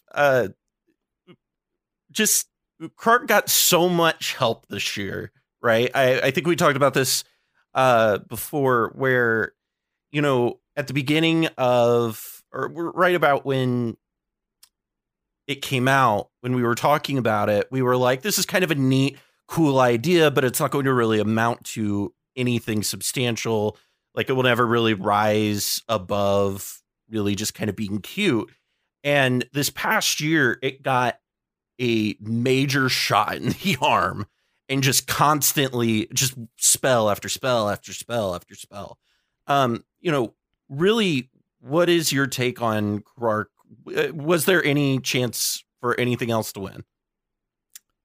I mean, as you already know, or as you know, playing with me, I am already a Quark player, Quark Sakashima player. And, you know, I've even been dabbling in the Quark Thrasios realm. Yes, Quark has gotten a lot of tools recently. I think Winota was kind of just born. You know, it didn't really get improved. It kind of was just the immaculate conception of Winota. So I think as good as Winota is, you can kind of you kind of can perhaps put it a little bit on the back burner in favor of the deck that seemingly actually improved and really got sort of brought to the forefront of the format and of people's minds. The only other thing I would add is that if I wasn't already a Krark player, after having seen that video, I would 100% be running out and picking up all the cards to play this deck. Oh man, Cobble, I know you've been doing a lot of brewing recently around Krark, and what's your takeaway? Especially, we as a voting group really felt that Krark in Sakashima was the most improved deck of the year. Right. It got to the point where I think when we started doing set reviews, we just had a category for Krark. The new Krark card. Cards that otherwise wouldn't have been part of the discussion. We were like, oh, and by the way, yeah, here we go. Tavern Scoundrel. That's amazing in Krark and terrible everywhere else. Yeah, add it to the list. Right. And I mean, like, I'm just like going down the list here, and it's like, well, Conspiracy Theorist, Harmonic Prodigy, Tavern Scoundrel, Burgie, Veyron, Archmage Emeritus, Stormkiln Artist. Yep. I mean, like on and on and on, just everything. It's just gotten all of the tools, and it was kind of a wobbly deck before this year, and it had kind of mixed success, and with all the absolutely jacked support that it's gotten, Krarkashima and other Krark variants are just, I think they're really experiencing a renaissance, and it's really, really cool to see the things that people are doing, because really just about every color combination I think is being explored with Krark that you can, and every one of those color combinations has really interesting things going on. So it's a really, really interesting area to study and to try new things, and it's successful. It's absolutely, I hate to use the word viable, but it's in contention wherever it's played. I mean, we see it well beyond viable. Consistent. It's made how many top fours this year? Several. Yeah, and I think I've played it on the stream to great success. I know Morgan, aka Spleenface, has also played it on Team Turn 3 to good success as well. Ultimately, I think the other decks that were nominated, that there's Cody, right? Cody kind of became a deck in 2021. Winota, I think, was kind of the other deck that really took people by surprise, as I mentioned it before this year. And if you're looking just by the numbers in terms of performance in events, Winota was, again, a really, really strong contender. I think that ultimately it was hard for me to vote for Winota simply because, again, like I said it before, Winota was printed in Ikoria. And to this day, even though that deck did get new tools this year, it really feels like you're playing Winota. You're playing that deck because of how absurd her text is. And then kind of like everything else is sort of secondary to that. Whereas Krark Sakashima, that deck got it all this year. You know what I mean? Right. It's just incredible. It really was. And to Cobble's point, we really every set review, we had a card that we were like, this is a Krark card, and it got played in Krark and every set. I've never seen a deck get so much support in 1 year. Right. This much, right? Oh, yeah. Where every card was just like a banger. Like, it's unreal. I gotta ask, did you know the results before you assigned the different categories to the presenters? So, I sent out a sign up sheet to a bunch of different people and let them sign up and pick which category they want. And Ken picked this category as his category. Okay.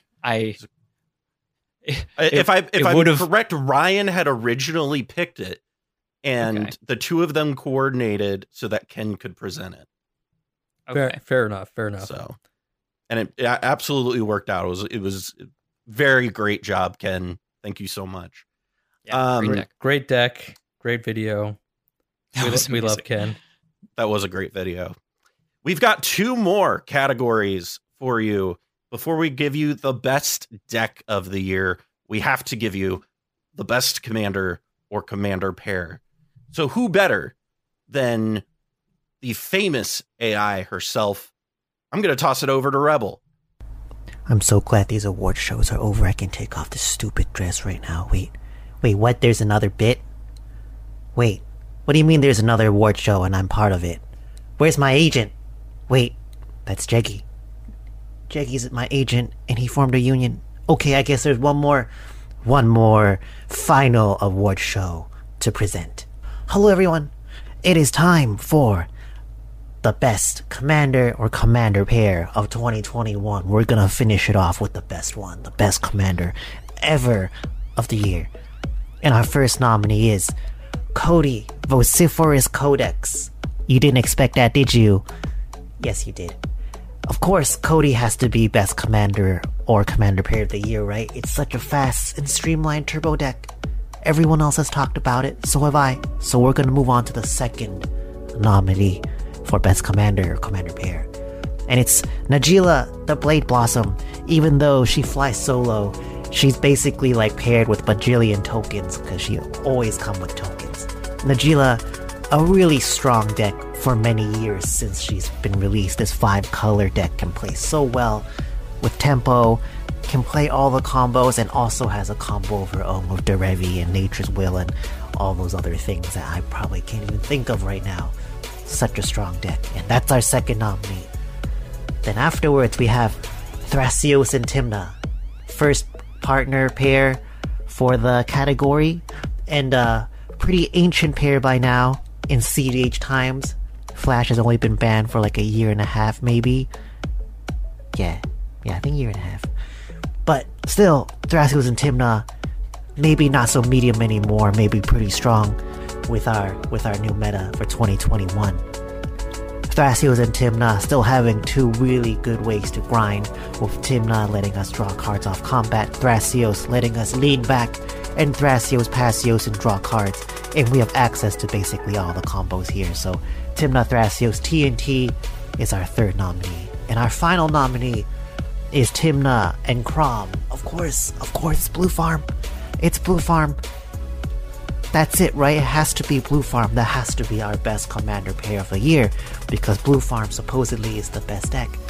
Because you have 2 ways to grind value, just like Tymna Thrasios, except Crom draws off of triggers of whenever opponent plays 2 cards, and also Crom beats. Crombat is pretty serious. Where TNT gains green, TNK has red, the super powerful red, where you have access to Dockside, Jessica's Will, Underworld Breach, just everything you want. So, with our 4 nominees, who is gonna be the best commander or commander pair of 2021? Who's gonna close it out for the event? Let's see. I've got the best commander pair in this envelope in Jeggy's hands. Now, Jeggy, just do it one more time for me, buddy, okay? Just hand over the goddamn envelope, please. Come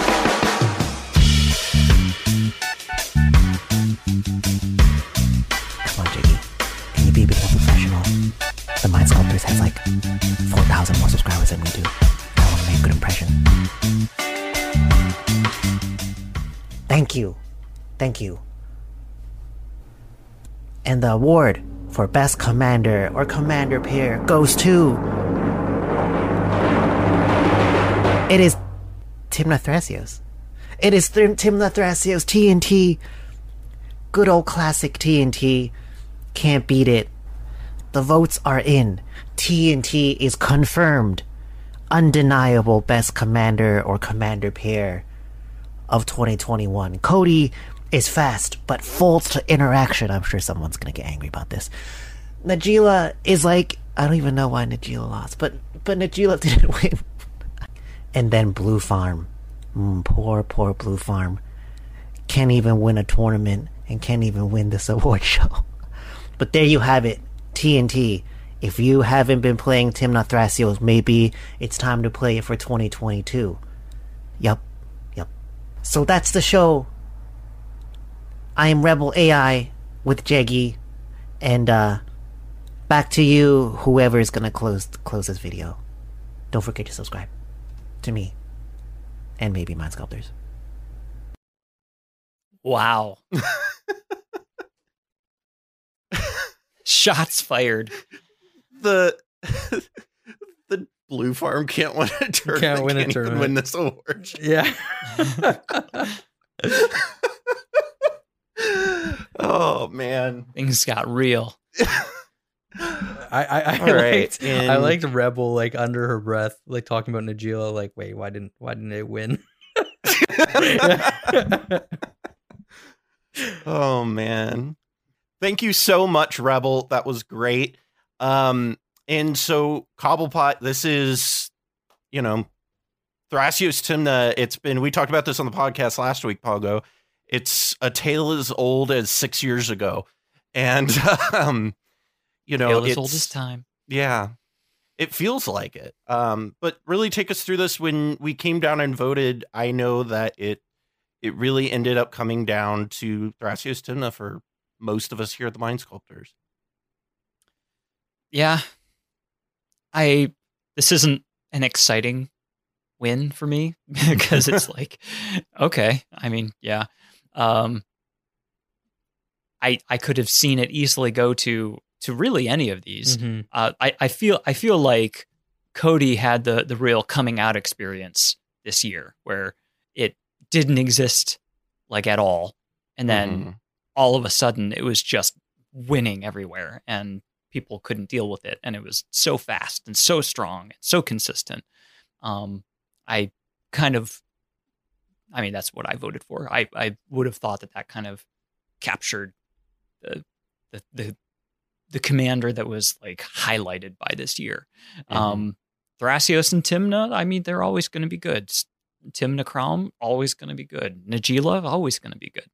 And I guess it's just kind of, well, all right. It's like the Yankees winning, a pennant or something like that. It's just like, all right, okay. The Patriots winning another Super Bowl. You're like, all right, okay. It's like, okay, whatever. I think Rebel did a great job, and I think appropriate shots were fired. And I think that I look forward to next year where we can maybe find a new commander or commander pair that will unseat these really well established pairings that are just generically good for any archetype. And it's very interesting that it is important to note that at least 3 of the 12 who were voting are very entrenched Cats players. So to give you any context into at least a third or a fourth of the voting group, there's some very deep rooted Cats players there. So and Raza Cats is mainly Thrasios Tymna is the most common color pairing. I think that's where my opinion sort of diverges from yours a little bit, Cobblepot, where I think the only deck I would have been surprised to see win this would have been Cody. And that has nothing to do with the power level of any of these decks. It has everything to do with what I know about the biases of the people who are voting for these awards. Yeah. So I think that, you mentioning Cody, on the one hand, you're coming at that, I think, from a rational perspective, and I think that makes sense. And I'm not here to dispute that. But thinking about the committee, I'm really not surprised to see Thrasios and Tymna win. But I also disagree with it. I disagree with it. But that's okay. I think that all these decks could have conceivably won. Just the only one Did that you I vote would for Najila? Well, I think Rebel said it best. Wait, do you why do, didn't do this you deck want win? to? Yeah. I will tell you what the voting split was. Won't tell you who voted for what. You can probably parse that out. But here is how it went. There was 1 vote for Cody. So Cobble already outed himself. Yeah. There were 5 votes for Najila, and there were 6 votes for Thrasios and Timna. I should have voted for Najila. No, of course I voted for Najila, but yeah, I mean, and I actually think that based on what you're telling me, that means that there was shockingly few votes for Timna Krom, and that's like surprising to me. There were as no well. votes for it. Yeah, exactly. Oh. 0 votes. Oh, okay. Wow. There's like 12 of us voting. Right. Okay. For some reason, I thought there was a couple of extra votes. So it having no votes, you know what I mean? Like that is astounding to me. But again, it just goes to show that bias. There's bias everywhere, right? And but that's okay. Yeah. Mm-hmm. You know, we like what we like, and there's no clear answers. You know, this is just the opinions, of 12 the 12 people here. Exactly. And this is kind of, you know, our honors that we do.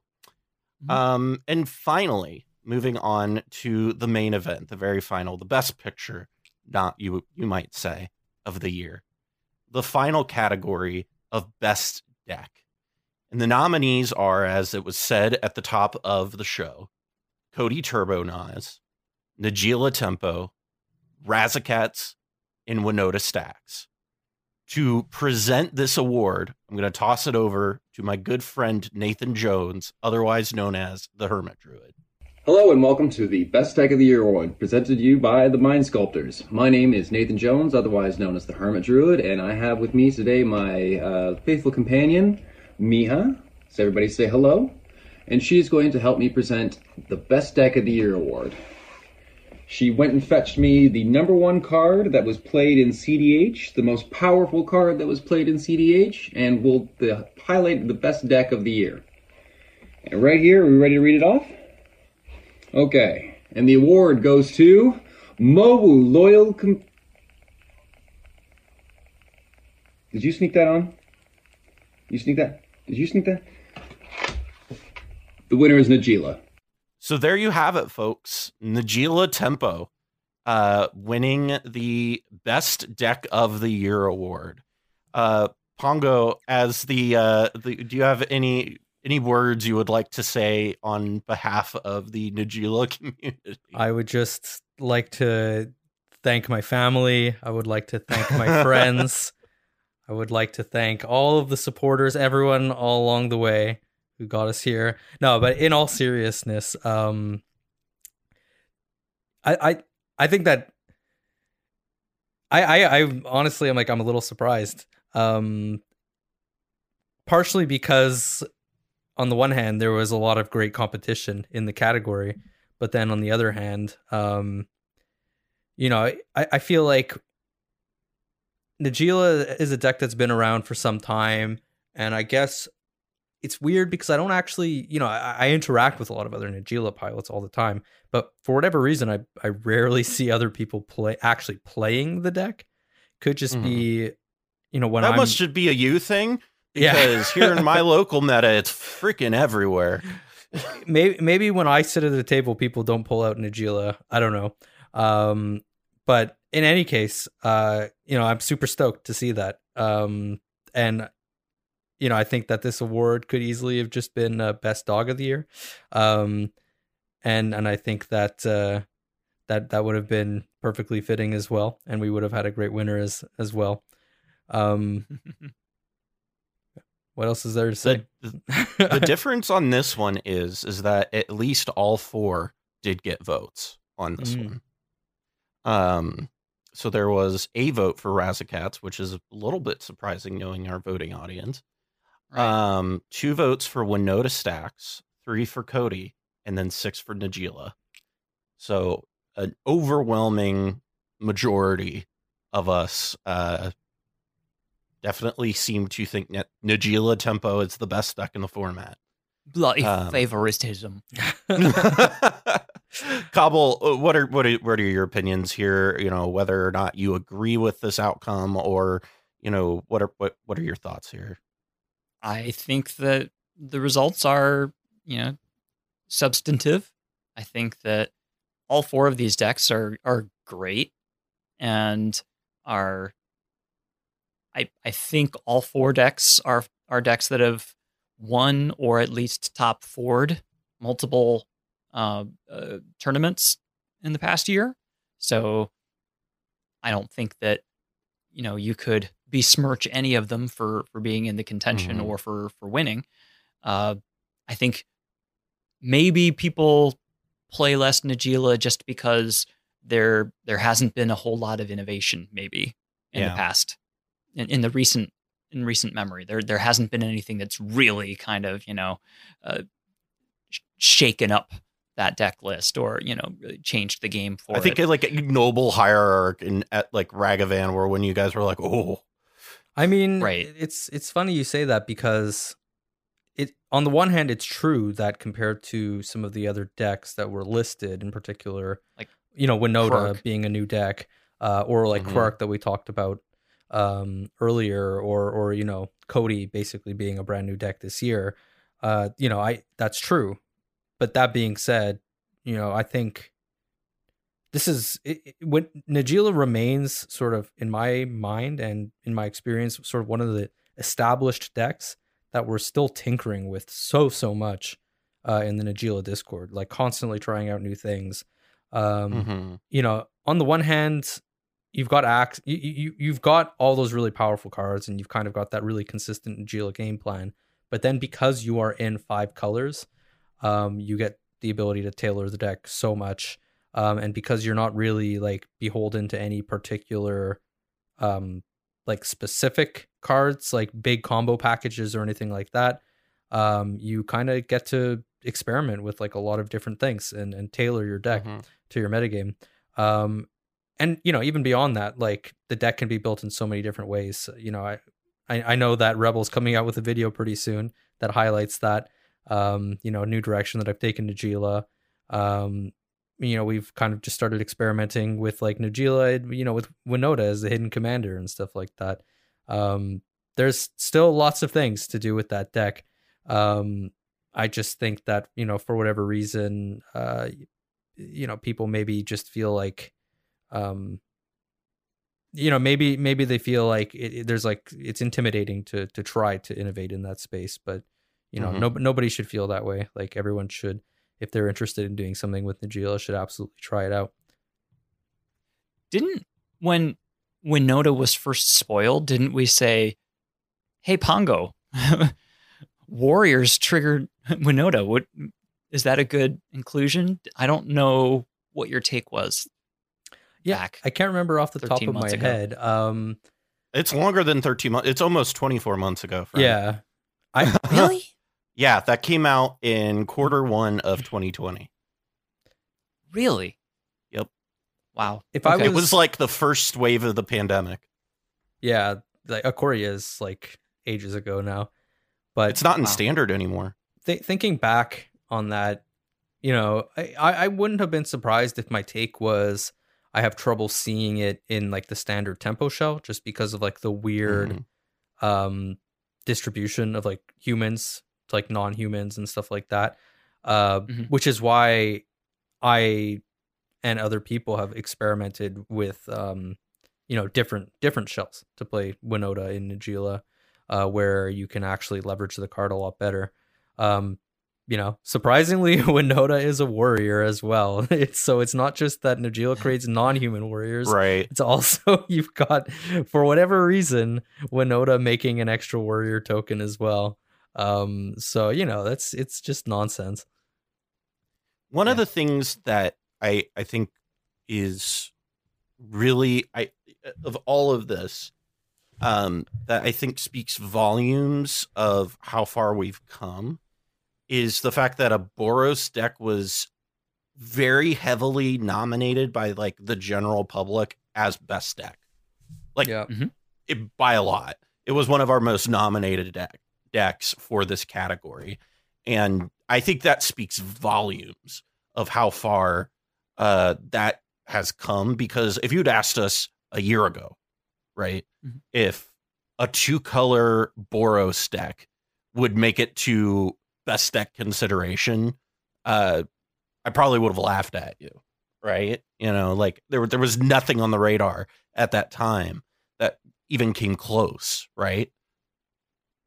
And really, that's almost, as Pongo had alluded to earlier, it's almost entirely because of Winona herself. It's not because of additional support specifically in Boros that has materialized over the past 12 months.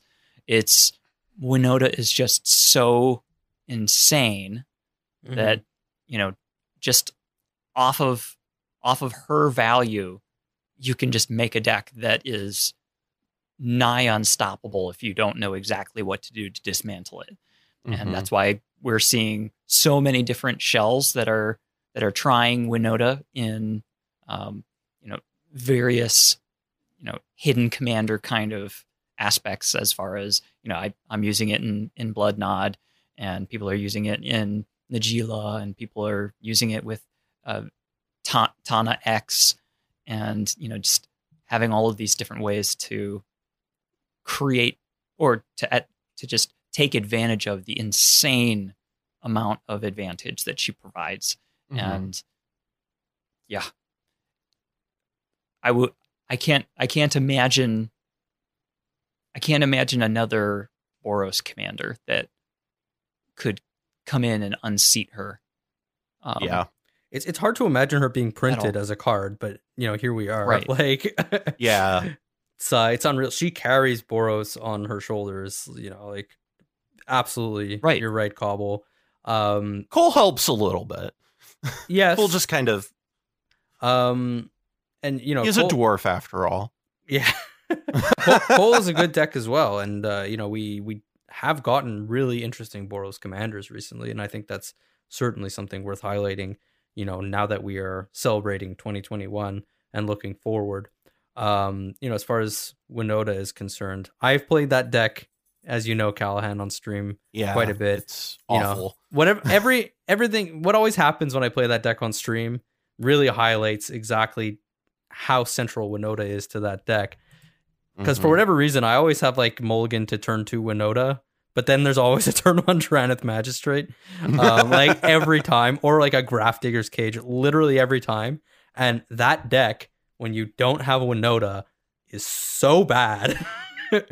It's just the deck goes from 100 to like 10, like in a heartbeat. I know this means nothing to you guys, but for my sports fans out there, I think Eric Fritz in particular will really appreciate this reference.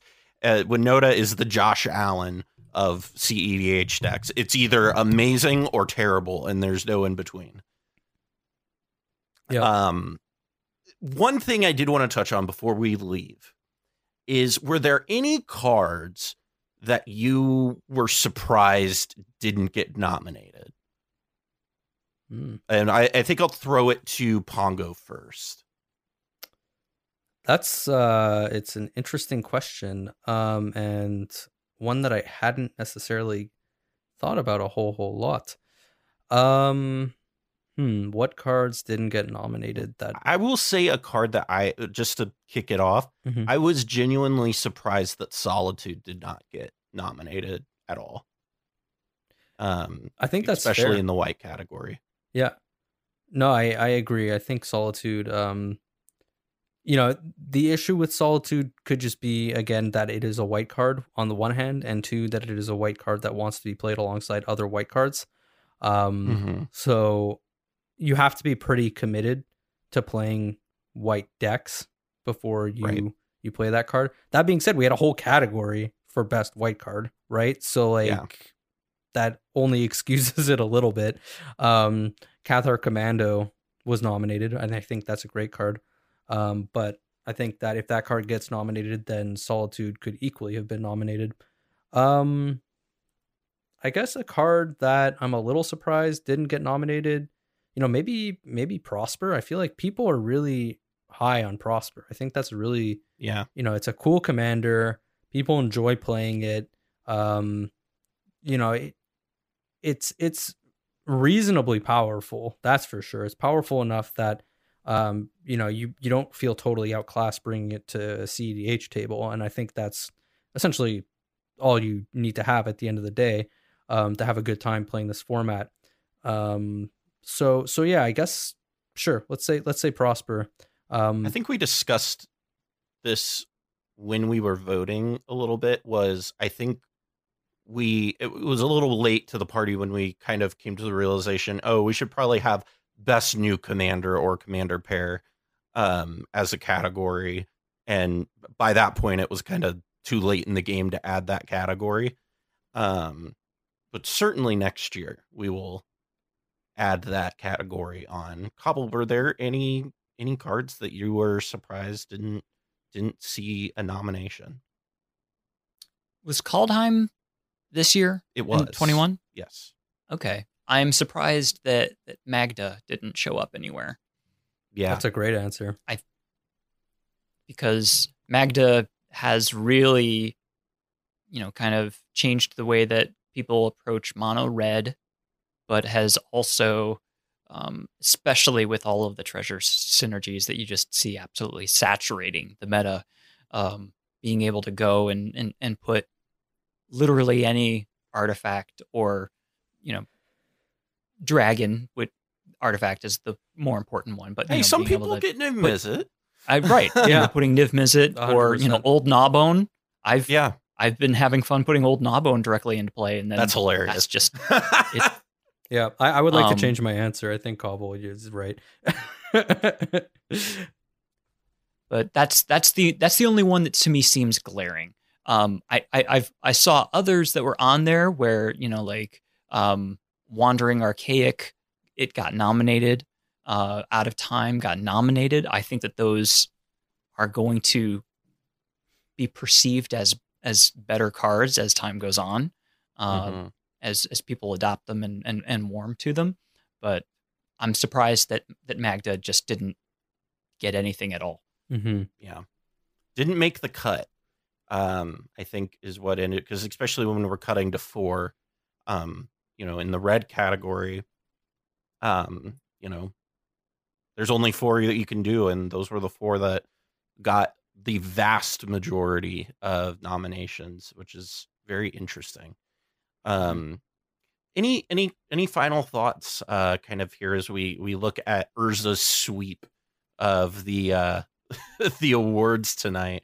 Pago, what are your kind of final thoughts? I feel like 2021 on the one hand was a powerful year for cEDH, but also it wasn't a year that I would say, really rocked the format, sort of to its foundations or anything like that, which is nice. I think that there was good cards, there's powerful cards, things that changed the format, certainly, for the better, most of the time, and powerful new options. But ultimately, I would say it was a very responsible year in design, at least as far as we were concerned. Didn't have the highs of 2020 and, many, many years before 2020. But we just talked about 2016. Yeah, exactly. but enough powerful and interesting cards that, it didn't feel like we got absolutely nothing this year. Yeah. Cobble, what are your kind of closing thoughts for the year?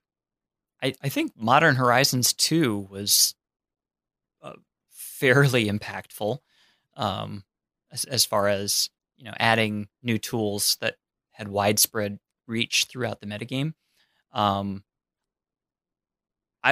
I personally would love it if there was a return to whatever design team that designed Kaladesh, just to I don't know how many people remember what happened in cEDH when Aetherflux Reservoir and Paradox Engine and Dramatic Reversal all came into the metagame, like all at the same time. And it was it was a very fun time to tumultuous brewing. time, And it was, yeah. right. There was all kinds of new, wild, very powerful things happening, because that was, the first time that Isochron Scepter became a thing. And, it was the first time that Paradox Engine was there. And it was that kind of shakeup. Commander 16 come out like right after Aether Revolt? They were really I thought it was close.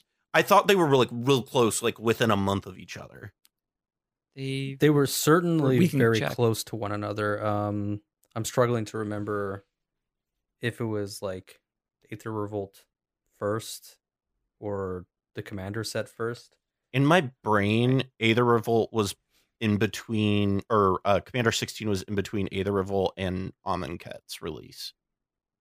That could I mean, well be, regardless but, of how it yeah. actually fell. I mean, I remember. And there was the Kaladesh Hulk being gun very- ban that year too. Yep. Yeah. So. And we had Paradox Engine that Floodgate- year, but floodgates were open. So. Yeah, and that's what I'm getting at. Modern Horizons 2 was a very, very powerful set, as you mentioned, Cobble. But, as much as those cards, penetrated the format a lot, they feel like powerful options that are fun to play with. But again, you highlighted major shifts in the format. And if we look even at like Thassa's Oracle being printed, Underworld Breach being printed in the same set, that feels like a year where, and Dockside being printed, those feel like cards that redefine the format. Whereas this year we got a lot of cards that, kind of slotted into decks, wide, like throughout the format, was slotted in many decks, but ended up being powerful tools as opposed to being, cards that changed the game as we know it. I think a good way of like looking at it in that respect is, instead of like changing the format and shaking the format up really heavily, it fleshed out the format. Sure. And gave it more character and gave it more depth. And I think that's something that I really like about where cEDH is now, is especially after Commander Legends and a lot of the stuff that's come out in the past year, particularly like you said, Cobble, with Modern Horizons 2. I think cEDH is one of the most interesting places to brew and play right now in all of Magic. And I think you see that with a lot of pro players starting to join the cEDH ranks slowly but surely. Yeah, I have high hopes for Commander Legends 2. I do too. I'm really hoping that'll be fun. More partners. Right. I don't know. Are they planning to do any reprints from I don't know. the first set? We know nothing about it other than it's set in Baldur's Gate. And they allude, it's a draft, a Commander draft set. So like, I presume partners will be back. So that's really exciting, because I think the outside of like Thassa's Oracle and Underworld Breach getting printed, I think that like Commander Legends was probably the closest to shaking up the format that we have come in the last few years since 2016, honestly. Because I mean, that really just redefined what a lot of decks and made a lot of decks kind of come to fruition. But that is about it for us. From out of time. We are out of time. Thank you all to everybody who presented. We greatly appreciate it. It was a pleasure to get to work with all of you, and coordinating this was really fun, and getting to work with everybody and seeing everybody's videos behind the scenes to put this together. This was a great experience, and I'm glad we got to do this. Just a quick reminder, if you want to follow the Mind Sculptors on Twitter, you can go to @SculptyBoys, or you can just go to the link tree in the description below and find a direct link. You can also find direct links to all of our individual Twitters as well as our Mox fields. So if you want to follow us there, see what we're brewing, things like that, that's a great place to go. Also want to give an extra shout out and special thanks to a few of our top tier patrons: Justin, Michael Levine, Dr. Michael Levine, CZ, Dionyches, James Hawley, Jason Bialik, Matt Boehner, and Senior Coupon. If you too would like to become a patron and support content like this, head on over to patreon.com/Mindsculptors or check out the link in the description. Thank you again for joining us, and from all of us here at the Mind Sculptors, I'm Callahan, and we'll see you next time. I'm in line with the stars, I'm in sync with the earth. 10 toes deep, flower child from the turf. I never switch sides, like even when I die, I'm a ride for the squad, let her ties in the hearse. I've been on the vibe, kinda hard to describe. I'm in between, I'm good and it's fine, but I'm tired of the grind. Then I come alive in the night to realize I'm in the middle of the time of my life. I'm never so packed for the stack, never lied on the rap. Got a bag from the way that I write it. Queen looking Tyson, do that I survive, doing 80 to the house, then I hit it to the sky, change haters on a tirade. Talking to the grip in the face, be still, let that hit stuff fade. We all want the same, we all want a meal in the safe. I wanna live like I'm trying to reach enlightenment. Trail spill from my lips, feel bent from the bib. Take a sip till I pass out. Try and get grit, but it don't make sense, cause you can lose life on this fast route. Yeah, turn thoughts to a cash cow. I might flip that to the glass house. I don't need the accolades, I'm in love with the chase. I just wanna eat, save a spot at the table. Beast with the slap, pin myself on the map. You long with the wind, but we knowing that it's capped. 5-hour flights, couple nights at the flat. To be real, couldn't see me making moves while I'm at. I'm still on the grind, limit time when I chat. I'm burning down sage, keep the demons away. When I write to give a piece of myself to the page, I don't do it for the praise, love, that's just how I'm made. Truth in the glass in the mirror. Yeah. Do it at me, old man, trying to pass in the fear. You're the first one to talk, but the last one to hear. Eyes blurry, but I couldn't see the ass.